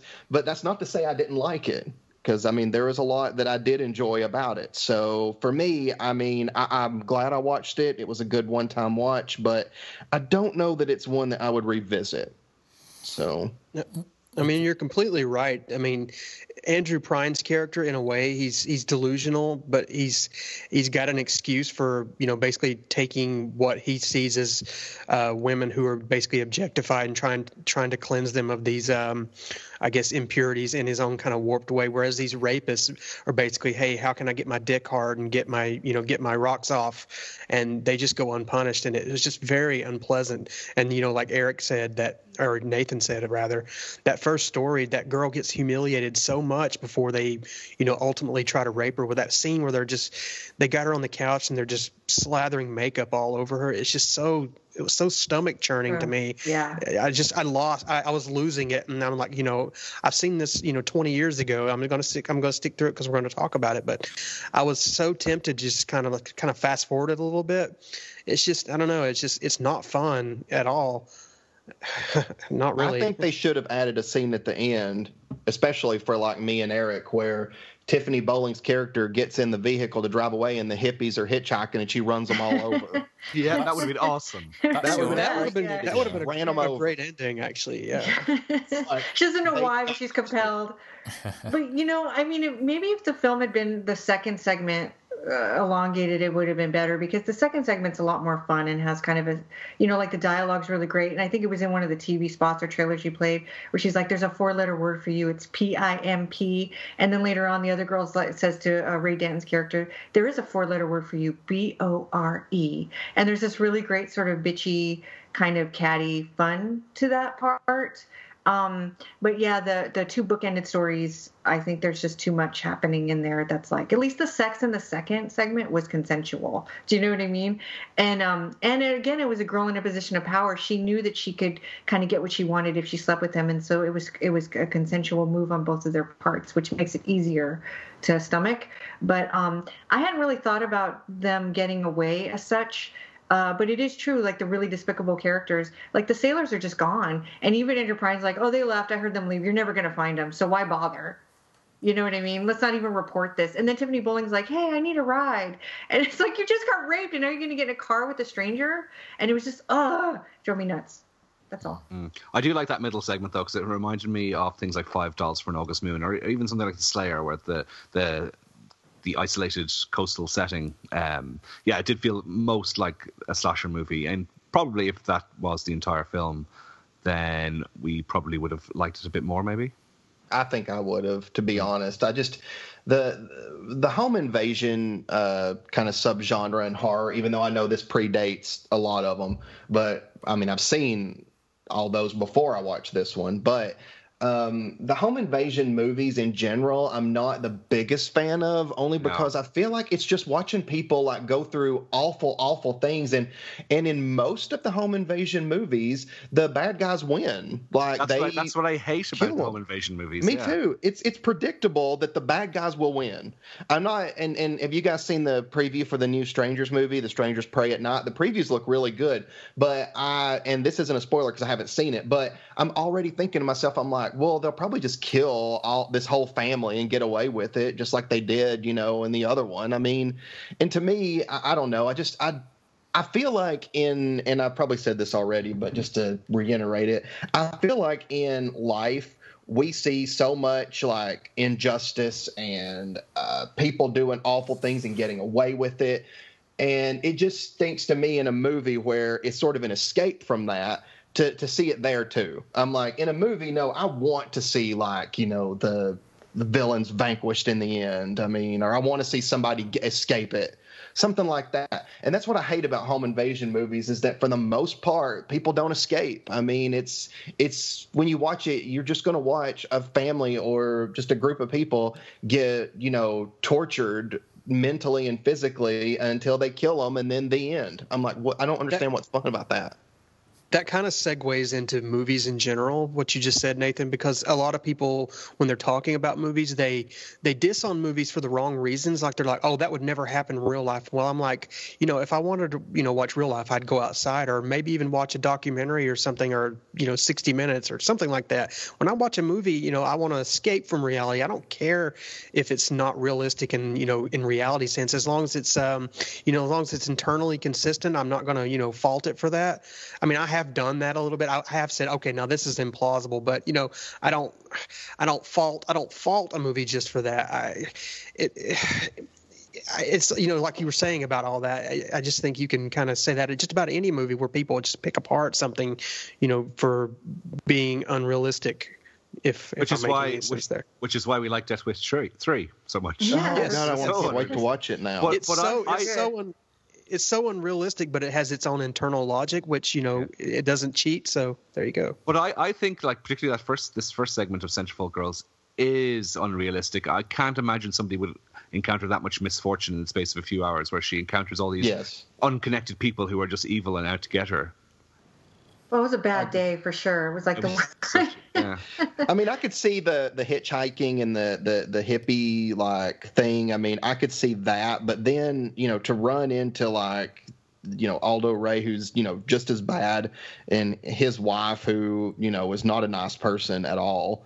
And then like she gets away from him, or, he's, he says that awful line too, that like he doesn't want it unless she's going to fight.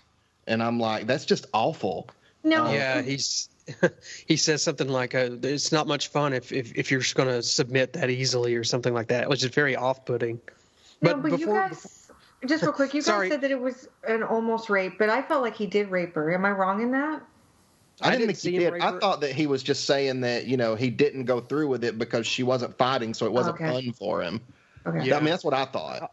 I was also going to say, this movie reminds me sort of a precursor to another movie we've covered. Now, I want to try to avoid spoilers as much as possible, but it reminds me a bit of Innocent Prey, whereas how much stuff can PJ Souls go through with these men?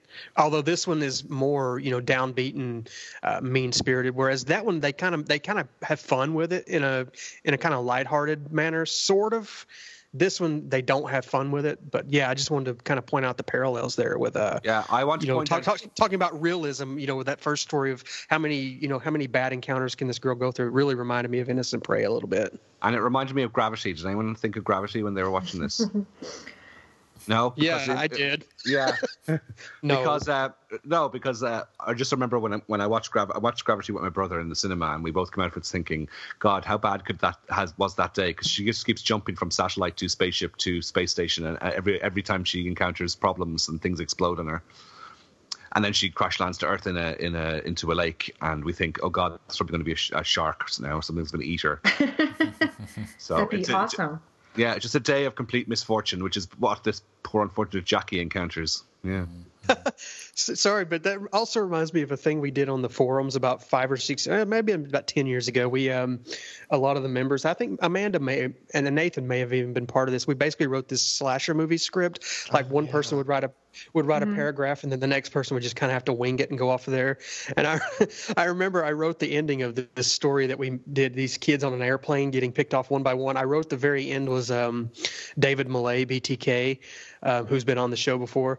I basically wrote at the very end, after going through all this stuff, he parachutes out of the plane away from the killer, and he lands in this cornfield. And then this the guy who owns the cornfield basically shoots it with a shotgun. So it's like, how much stuff can he go through? Excellent. Well, BTK can't win. No. Well, let's catch up on some background. And Nathan, as I stole your thunder, do you want to give us your extensive background? Very much will, Justin. Okay, good. Well, I'm looking forward to it. Well, at the credits, I was when I was watching the movie, I was watching the credits, and it had Miss January credited as Charlie, and that's it. I was like, oh, maybe she's like Cher. So I looked it up, and actually she was a stripper. Yeah. Well, Cher's a stripper. That's right. Sort of. Sort of. If I could turn back time video, she's just wearing a pair of pants, really. That doesn't make you a stripper. That does. Wow, what am I doing with you guys? Wow. Eric's being very libelous today. Yes. He is. Let's hope Cher's not listening. But Nathan, what else apart from the revelation about Charlie? Well, I've got a few other things to share with you. Francine York, she's in the second story. She didn't get along with Ray Danton during shooting. She revealed in a magazine interview that since her character wasn't supposed to get along with his character in the movie, it made the scenes in which the two argue and fight with each other that much easier to do.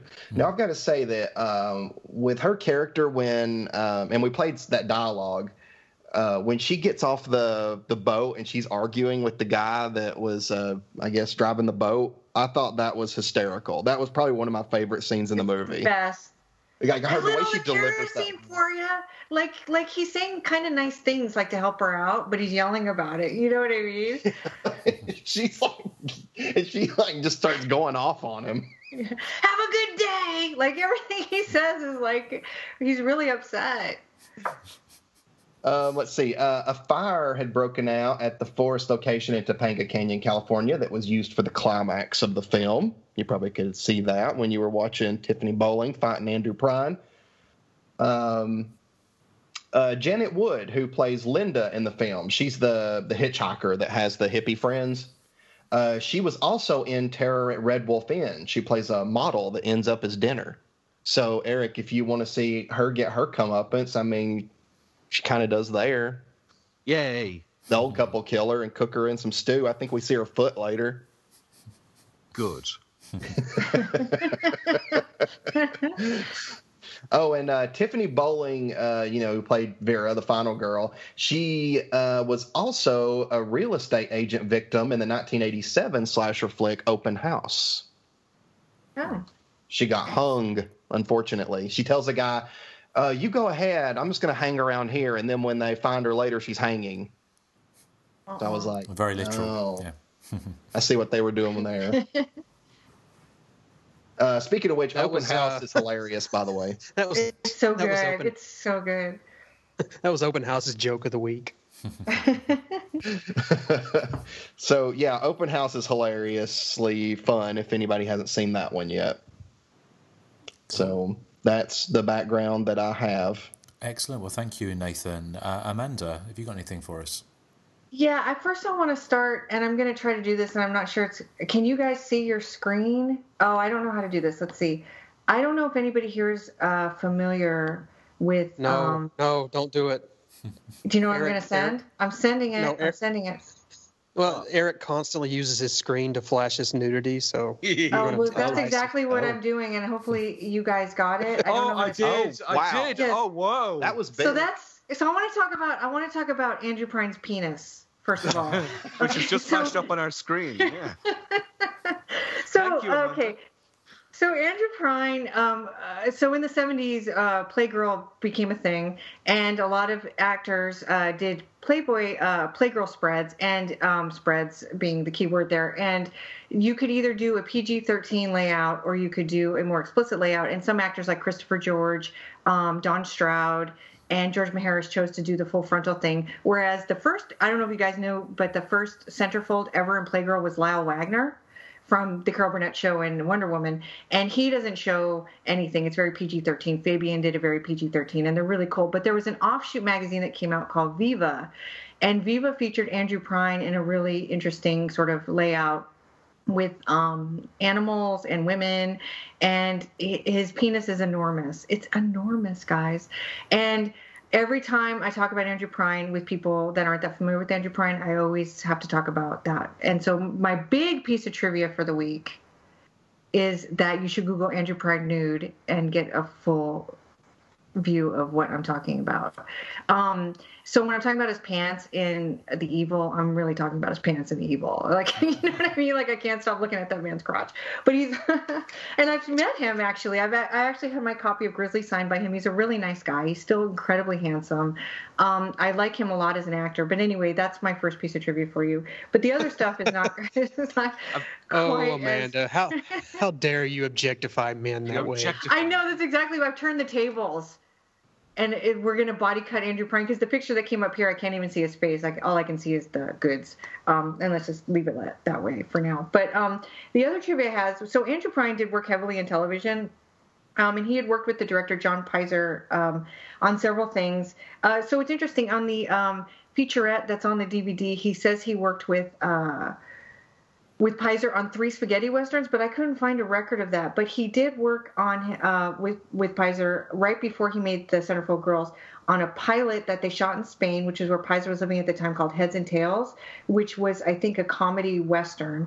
And he had done several episodes of a television show that Pizer directed called Heads and Tails. Oh, no, I'm sorry. It's called Wide Country. The pilot that never aired that he was shooting in Spain was called Heads and Tails. He did a TV series in the 60s called Wide Country, which was about 2 brothers working on the rodeo circuit. And Pizer had directed several of those episodes. So they had a long history of working together. And the co-writer of Centerfold Girls was named Bob Pete, and he was also a television scriptwriter. And I think that they like to use television people in exploitation films because they're very efficient, because a lot of television has to be done very quickly. And I think that they could work under the kind of schedules and budgets that these sort of films needed directors and filmmakers to work under. The movie was released in May of 1974. There's actually a surprising amount of documentation for this film. At the time, General Film Corp, who were either the producer or distributor, were a fairly successful indie company who had produced and released several B movies that did really well in the theaters, including Bonnie's Kids, which starred Tiffany Bowling, The Candy Snatchers, which also starred Bowling, and Detroit 9000. This movie was met with mixed reviews in the United States. And Kevin Thomas, who is a really noted critic for the LA Times, felt that it was pretty distasteful and just exploitation without sort of an end game to it. That's not the general consensus in other countries, though, and I'll get to that. There's a magazine here that actually still exists. It was an industry magazine called Box Office Magazine, and it featured synopses of films and other information, which was actually intended to help theater managers understand the core audiences of whatever films they were going to screen at their theater. So they used to have this thing called Exploit Tips, which is where they tell you how to kind of interesting displays you can put up and things like that to promote your films. So for the Centerfold Girls, they actually suggested that theaters, quote, get newspaper clippings of local rapes and muggings and the like for topical lobby and street displays. And I'm kind of curious if anybody did that and what that was like, going into a theater and seeing like a rape newspaper display, like local rapes. You know, I don't want to go see a movie and walk out and see all of the rapes that I might, you know what I mean? All the rapists living in my town. Like, I don't know that would sell the movie to me. It's crazy. Pardon me? It's crazy, isn't it? I mean, I know the exploitation manuals, they did them for a lot of films of the 70s and 80s, and they were ways of, you know, like the Happy Birthday to Me, like having a funeral display and things like that. But to go to the extent of actually having real life rape newspaper clippings in a lobby is you know, kind of madness, isn't it? And in this kind of, well, even back then, I would have thought people would have found it distasteful.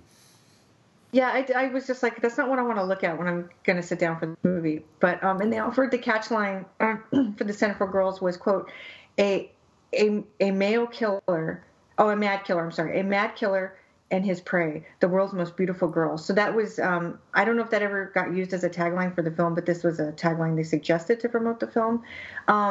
In November in Los Angeles, it doubled with The Candy Snatcher Somewhere, and was reviewed as a double feature in the newspaper. The film was actually really well received in England, which I thought was interesting because Justin gave it such a good positive review in his on your website, and I kind of wondered if it was a cultural thing, but I think some of the critics here did like it. So I don't want to discount I feel funny discounting it because I think it has merit, but at the same time there's things about it that upset me. So London's Monthly Film Bulletin loved the film.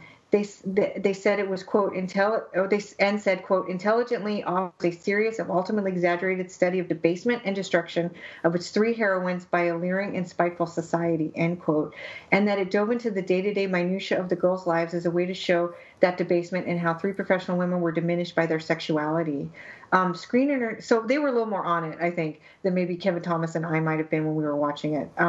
Screen International, which was a UK publication, loved it as well and said, quote, a more jaundiced view of human nature would be difficult to find, and that it was expertly directed. And then, as Nate said, the first victim in the film who has no dialogue was a professional stripper. Andrew Prine came up with a basic color scheme for his character, which was that he would always wear black, but he lived in a completely white room. And it was meant to be that the killer saw everything in black and white, and the only time he saw color was when he killed. And that's kind of really interesting because he does see the women as sort of black and white. They're in a centerfold, therefore they must be soiled or damaged, and that it's up to him to help them. So that's kind of an interesting characterization that he added to the film. And I think finally all I have is, so Francine York in an interview mentioned that the house that they used in the second segment was supposedly used in The Ghost of Mrs. Muir, but I wasn't sure if they meant the TV series or the original film. And she called it Gold Cottage, and I also wasn't sure if it was Gold Cottage in the movie or if it was the actual name of the house, so I tried to find it. I had a very difficult time. I saw that it was located in Paradise Cove, which is near Malibu, but it may actually be something called the Neal House, which is located in Santa Barbara. But Paradise Cove, which is where they shot parts of this, has actually been used in several films and television shows, including The Rockford Files, Dr. Goldfoot and the Bikini Machine, Indecent Proposal, and Creature from the Black Lagoon. Other locations included Topanga Canyon, Woodland Hills, and Malibu proper. And Jamie Lynn Bower's car in the film is actually a Chevrolet Chevelle Malibu sports coupe. And there's also an interesting soap opera tie. Like, I didn't look up all of the actors, but Jamie Lynn Bower has been on Young and the Restless, and she was on Days of Our Lives until I think 2 years ago. And Francine York, I found out, had also been on Days of Our Lives, which is really interesting. And I think it's so of its time too. So actors in B movies today don't seem to be able to work in different types of mediums anymore. It's like they just make B movies. And back then, you could be Francine York and star in The Doll Squad, which is amazing if nobody's seen that, but Ted B. Michaels film. But she could also be on soap operas and in big films and then in other things like Centerfold Girls. And you just don't see that sort of mix anymore with actors on their resumes. So I just thought it was worth noting that they had all of these actors seem to have pretty interesting careers in terms of the types of films that they made. Francine York and Jamie Lynn Bower probably being the most emblematic of that. And that's my trivia. Excellent. Well, thank you, Amanda. That's very insightful and lots of trivia there. So that's brilliant. Thanks for putting all that work in. Joseph, how about you? Have you got anything for us? The only other thing I have, Nathan and Amanda have pretty much mentioned everything, but I don't recall them saying this. Andrew Prine was in one episode of Married with Children as Psycho Dad. Nathan might remember that. Yeah, Psycho Dad. Psycho Dad. When Al Bundy was obsessed with that TV show, it was Andrew Prine playing Psycho Dad. The only other thing I have, which is not trivia at all, but I get the feeling that Eric might like Aldo Ray, and in 1 second you're going to see why, Eric. Okay, is this a still from Haunted? No. Oh yeah. I figured you might like Aldo Ray. Yeah. I figured you might put up a fight with him. I think I might have a little wrestle. Yeah. Well, thank you, He's Joseph. so fucking hot. It's just to quote Amanda. Well, you know what? I can't help it. I can't help it. There's too many men. There's too many men. I know. I feel your pain. Yeah. Okay. Well, thank you, Joseph. Anything else? No, Amanda and Nathan's pretty much covered everything I had, so. Okay, well, hopefully Eric's composed himself. I have, yes. Have you got anything left for us? I do, yes. It was filmed in December of 1973. The budget was $181,000, filmed on 16mm over the course of 3 weeks. Shot in Los Angeles, and the beach scenes were shot at Paradise Cove. I think you mentioned that, Amanda. As part of their research, the company General Film Corp sent out a synopsis of what the film was going to be. This is before they shot the film, and an accompanying questionnaire to exhibitors and drive-in owners asking if they would show this film, if they would be willing to show the film, and they got a very enthusiastic response back. So, naturally, drive-in owners were looking for nudity and sleaze at the time. Paula Shaw, who plays Mrs. Walker, who's the woman married to Aldo Ray, she went on to famously play Mrs. Voorhees in Freddy vs. Jason. And she's also... Oh my God, that's her? Yes. It is. Wow. She's also in Savage Streets, and she's also in the classic 1977 talking vagina movie Chatterbox, which I think is one of the greatest film titles ever. Andrew Prine was also in Town That Dreaded Sundown, the original one, and he was in Amityville 2, The Possession, which is my favourite Amityville movie, if not one of my favourite films of all time. More recently, he's been relegated to working with Rob Zombie in The Lords of Salem. Aldo Ray went on to be in Human Experiments, Haunted, where he gets his kit off completely, if you're interested in seeing him with his kit off. Psychic Killer and Don't Go Near the Park. Francine York. Whoa. What? Did you say he gets his kid off? He gets his kit off. Whoa. He gets his kit off. Oh, my God. Okay. That's a different... Speak more eloquently, Eric. Yeah, it might have been the 1970s, Eric, but still. Yeah. No, he gets his kit off. Yes. K-I-T. Yikes. His clothes. Is it really full? Ray Danton, I'm sorry, what's the actor's name? Aldo Ray, he did Full Frontal? Not Full Frontal, no, just chest and back. Oh, okay. That's not as exciting. No. But, slim pickings. You take what you can get, that's what exactly, yeah. Francine York went on to play Marilyn Monroe in Marilyn Alive and Behind Bars, and that this this film was partially shot in the early 80s, and then she came on to play Marilyn Monroe, and it was completed in the early 90s. But the portion made in the early 80s was under the title Scream Your Head Off, and it went on to be part of Night Train to Terror. She also appeared in the web series Where the Bears Are, which is a web series of much interest to me. And that's about all I have that hasn't already been said. So, okay. Justin, over to you. Well, thank you, Eric. There's not much left. Slim pickings indeed. One other kind of slasher movie connection is Janice Blythe, who played the roommate in the last segment with Tiffany Bolling's roommate. She was in Drive-In Massacre, The Hills Have Eyes, and Spine, which is another kind of fairly misogynistic slash movie, if I remember correctly. Seeing if there's anything else that hasn't been covered. Sorry. Well, I couldn't find a release for this for the UK, so I'm assuming it was never issued over here. Well, it might have. Well, it's the men said it got reviews, so it may have got some kind of cinema release. I don't know, but the only other thing I couldn't see anything on the BBFC website. So. Okay.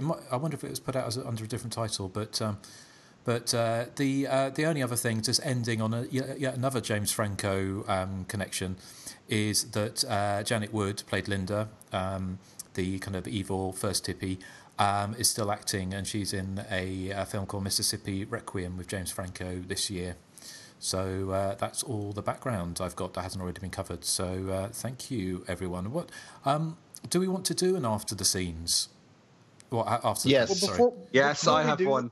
I have one too. Okay. Before we do that, I just want to ask Eric, do you have a joke of the week? I do have a joke of the week. Oh, do you okay. Let's do that. Let's do that after the credits. Then I just want to make sure you had one. Okay. So here we go.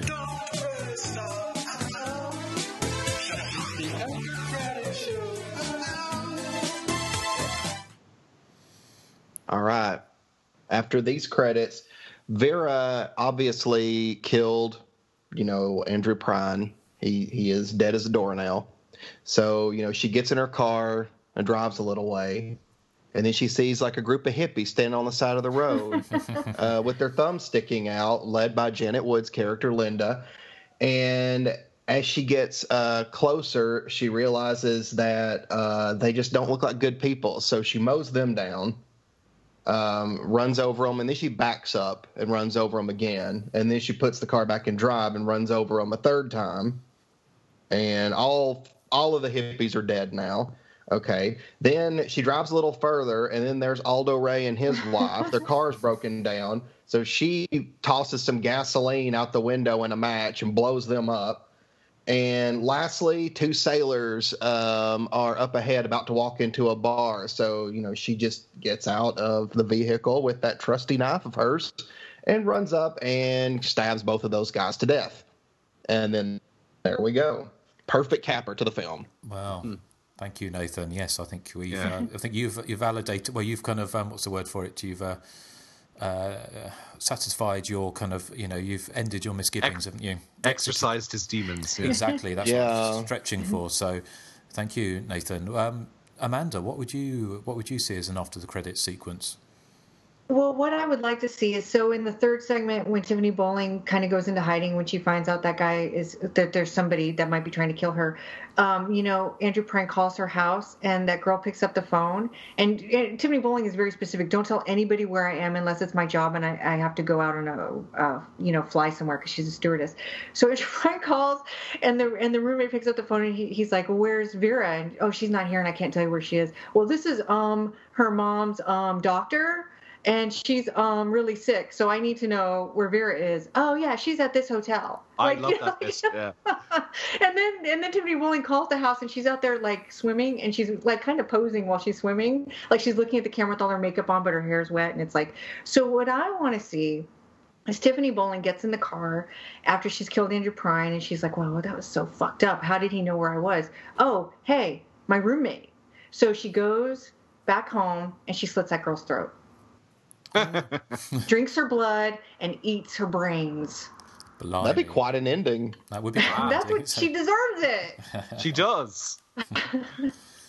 Well, thank you, Amanda. Eric, what about you? Okay, well, my thinking was very much along the same lines as Nathan's, as you can imagine. But I was going for the sequel is a supernatural one where Jackie comes back from the grave. In a grudge kind of way, so she has like the black hair in front of her face and everything, and she croaks because her throat was slit, and she haunts the obnoxious hippies and kills them all in horrible ways. Yay! Excellent, excellent. What about you, Joseph? Joseph? Oh, my turn. I think Andrew Prine's character. I think he survived after she left. And he changed his name to Jay Giles and formed the Jay Giles Band because he looked a lot like Jay Giles. And then he wrote the song Centerfold. What a song. And, because I don't know if anyone else is a fan. I'm not really a fan of Jay Giles Band. I just know their songs. But I find a lot of his lyrics to be very misogynistic, so that would kind of, fit in with the Centerfold Girls. Because he looks like him, and there's a song called Centerfold, so there you go. Oh, we should actually end the show on that song. Yeah, Justin, it's a classic song from the 80s. Well, maybe. I do have something in mind. Actually, that would be a good one to mention. Is it a Susie song? Well, it was actually. Yes, I was going to say. I was going to. Wow, so much. Play Jay Giles, please. So much for being Nathan's pick. God. I'm the one who spends I'm hours. getting the shaft on this whole episode. Well, I'm the one who spends hours editing this. Well, hey. Whoa. He likes things up his alley. He's getting the shaft. I meant the shaft in a G-rated way. Okay. Well, thank you. So, is it my go?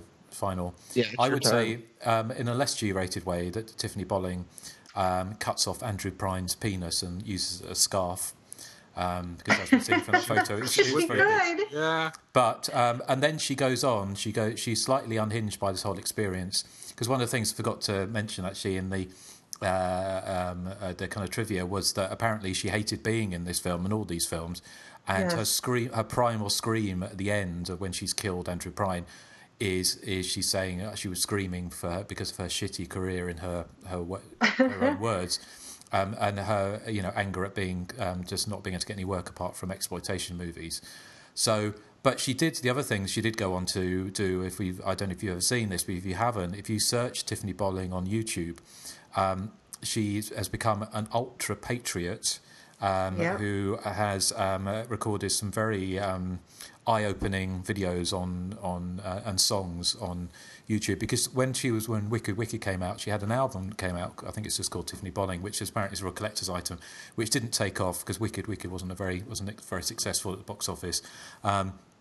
But she's kind of, I would say, she doesn't come across in the best way in her videos, sort of ultra right wing, patriotic kind of sort of thing. So that's. But I would say she cuts off his penis and wears it as a scarf. Would be my end of credits. That's the warmest scarf you could have. It would be. Yeah, and the longest. Yeah, Andrew Andrew Prine and I are kind of twins in that way. Well, I knew Joe was going to say that. Somewhere in the back of my mind, I just knew that was going to happen. I don't know why. Yeah, that picture you sent finally popped up on my screen. So it was like looking in a mirror, wasn't it, Joe? Yeah, from the waist down at least. Oh my God! I don't. Wait, you have really my phone number, right? Yeah, I don't really have that Jay Giles kind of face, though. Unfortunately. Okay. He is super. I have to admit, Andrew Prine is like ridiculously handsome, and he's still really good looking, and he's extremely charming. Like every time he's come to speak in LA, he speaks at the New Beverly. Sometimes he always has something interesting and fun to say, and he's very receptive of his fans and these films. I think he's just a great actor all around. Actually. Yeah, absolutely. Yeah. Excellent. Well, shall we? Because I noticed the time. We're up to 2 hours so far, so it's quite a long one. It's another thing for the end of the show. But I just because I'm mindful of the people's house I borrowed are going to be back in not too distant future, so I don't want to rush things along. But I think possibly time for this. It's my joke of the week. It's so freaking fantastic. What serial killer guarantees to slaughter you within 24 hours? Andrew Prime. Oh, that's good. That was a good one. That is a brilliant joke, actually, yes. Eric. I don't get it. Like Amazon Prime. But that's 2-day shipping. Oh, it's 1 day over here. Over here it's 2 day. That's why I didn't get it. Okay. That's the only reason why I didn't get it. Yeah, because it was 2 day. It's 2-day shipping. It's supposed to be guaranteed within 2 days. Well, you can select a 1 day. I think it might cost a little extra, but they do have it here as well. Yeah, but typically Prime is 2-day shipping. Well, that's all my job America does. Is such a big country. We do. It was Amazon a Prime very clever play on words there, Eric. Thank you. Excellent. If you can keep up this momentum for the rest of the year, I could. Yeah, I could be writing like for Letterman. No, Letterman's not on anymore, is he? He's going to be on Netflix. He's got a new talk show coming out. Well, whoever the big talk show, Conan O'Brien, whoever the big talk show host is over there, I'm going to be writing scripts for them soon. I can predict it. Yeah. Excellent. Well, thank you, Eric. Shall we do some feedback from the forums? There wasn't a massive amount, was there, on this film? But Joseph, do you want to?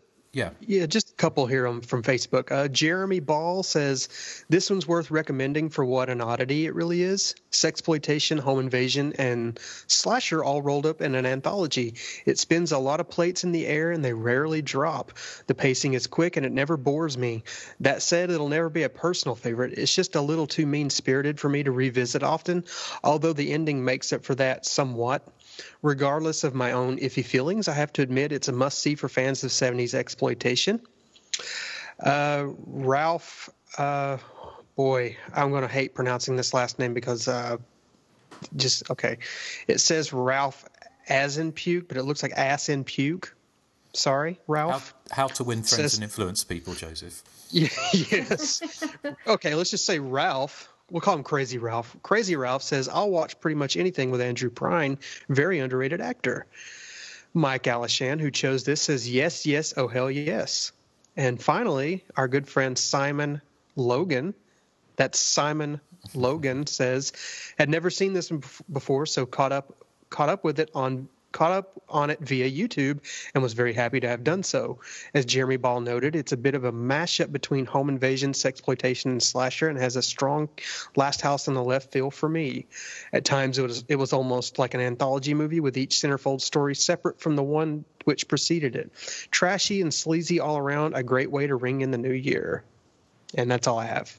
Excellent. Well, thank you, everyone, for writing in. And this is how to get in contact with the show.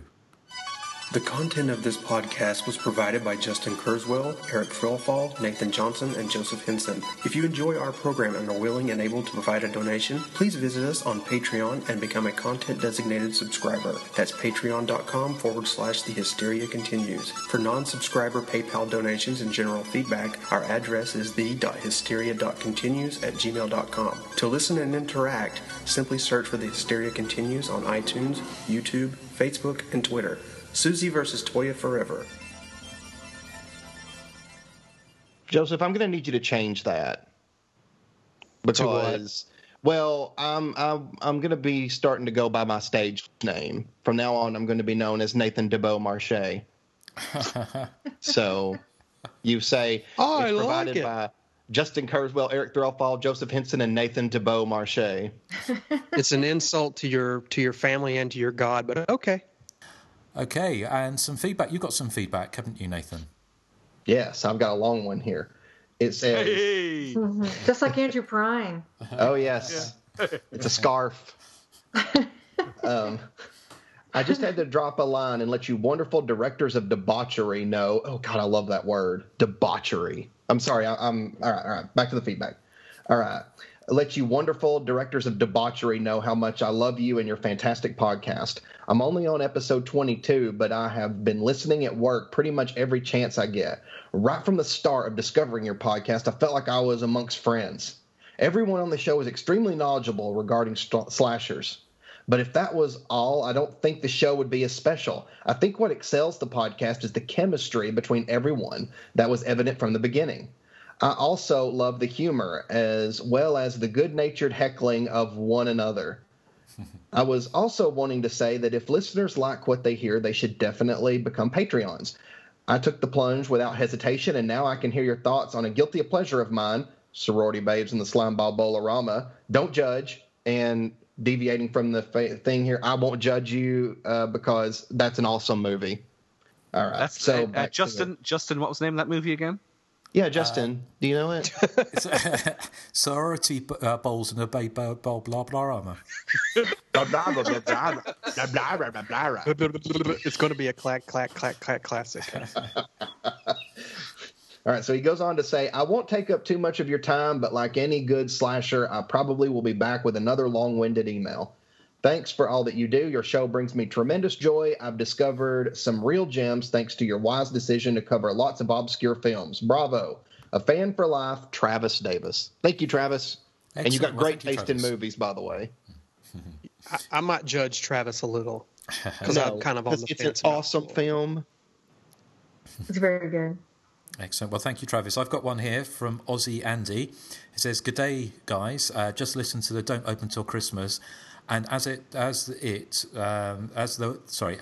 ep was released on my 47th birthday, yes, I'm an old fart. Actually, it's not that old, Andy. I'm older than that. I choose to think of this as a gift from you all to me. I remember watching this movie and enjoying it back in the day at the age of 16, and it was overshadowed by Silent Night, Deadly Night, as you said. This got me thinking, what is your favourite Christmas horror movie? For me, it's a hard one. Wait for the charge of giggling to stop at the mention of hard things, Eric. There is this one, Silent Night, Deadly Night, as well as the more recent Santa Sleigh, which to me has one of the best openings to a movie I can think of. Happy Christmas and a very, very merry New Year to you all, from Aussie Andy. Well, thank you, Andy. I'm trying to think. I saw All Through the House before Christmas as well. I think that was on Amazon Prime, which is another Santa slasher movie, which is okay. It's quite gory, but has anyone else seen that one? Yeah. You mean and all through the house? Well, yeah, and all through the house. I thought it had some really great dark humor, if I recall correctly, but I don't remember if I actually enjoyed it or not overall. But yeah, I remember. Okay, although it's that one, and I'm trying to think. Well, obviously, Black Christmas is, of course, the granddaddy of the Christmas horror movies. I mean, there's a lot of them. I watched Krampus again before Christmas, the one from the last couple of years ago, which is okay. I like it well enough, but I'm not entirely sold on it. What do you guys think? Oh, I love it. It's okay. Yeah, I don't remember if I've seen it or not, actually. I've rewatched it so many times just because I love it that much.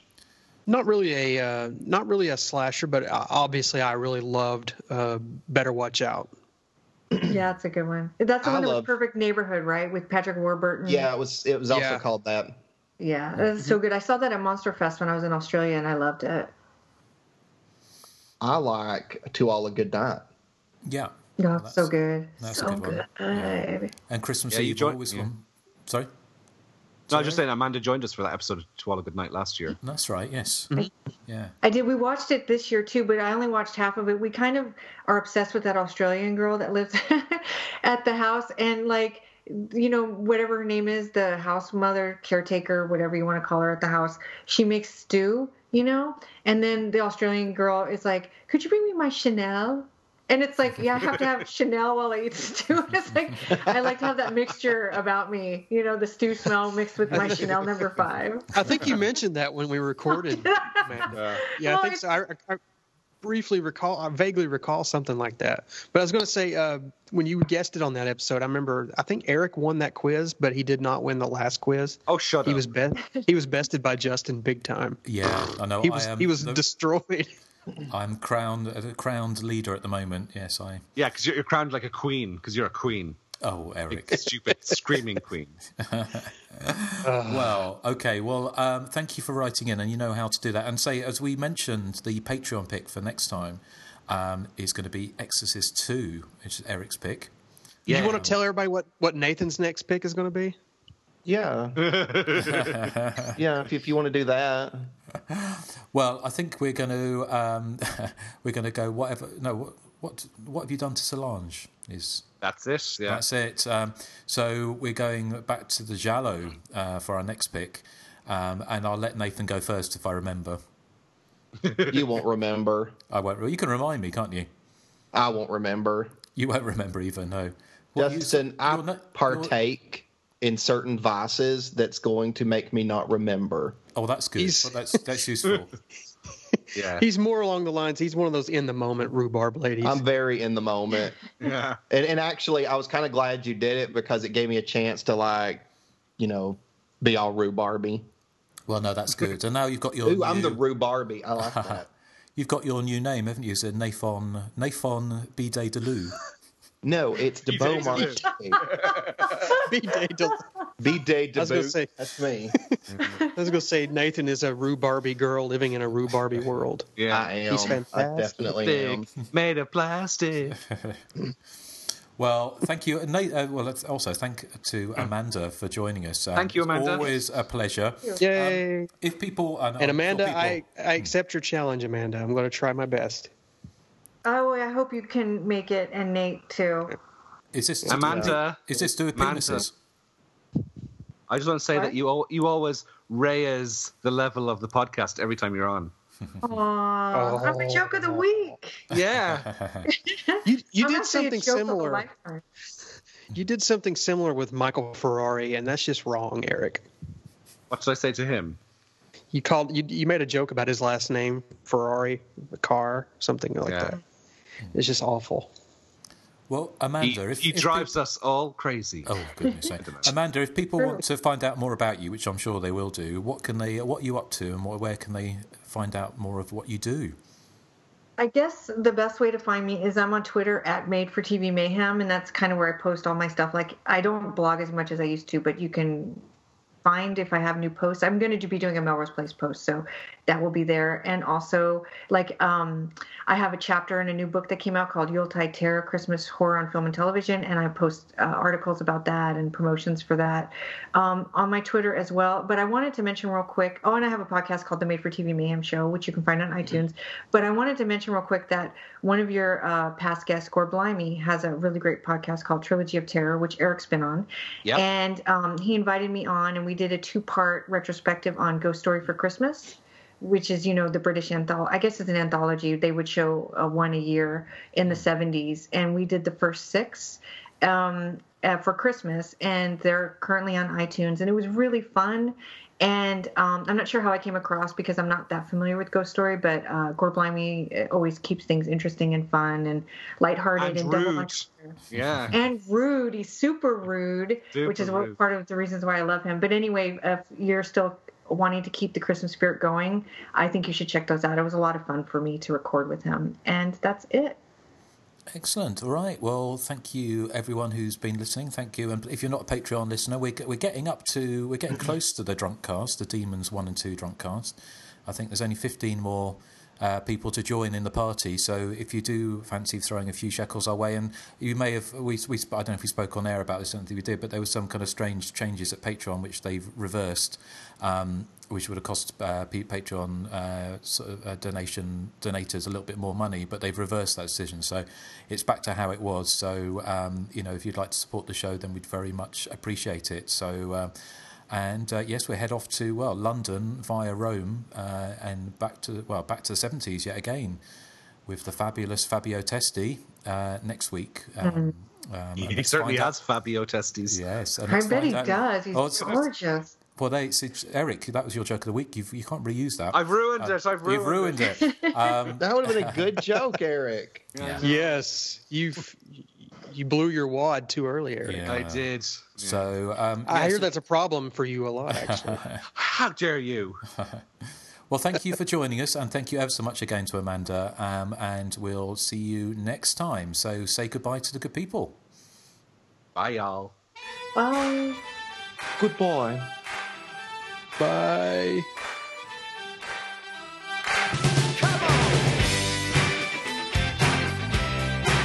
Skip to the moon, my darling. We're just finished. Why don't you wait? Eric, don't be rude to Justin on his episode.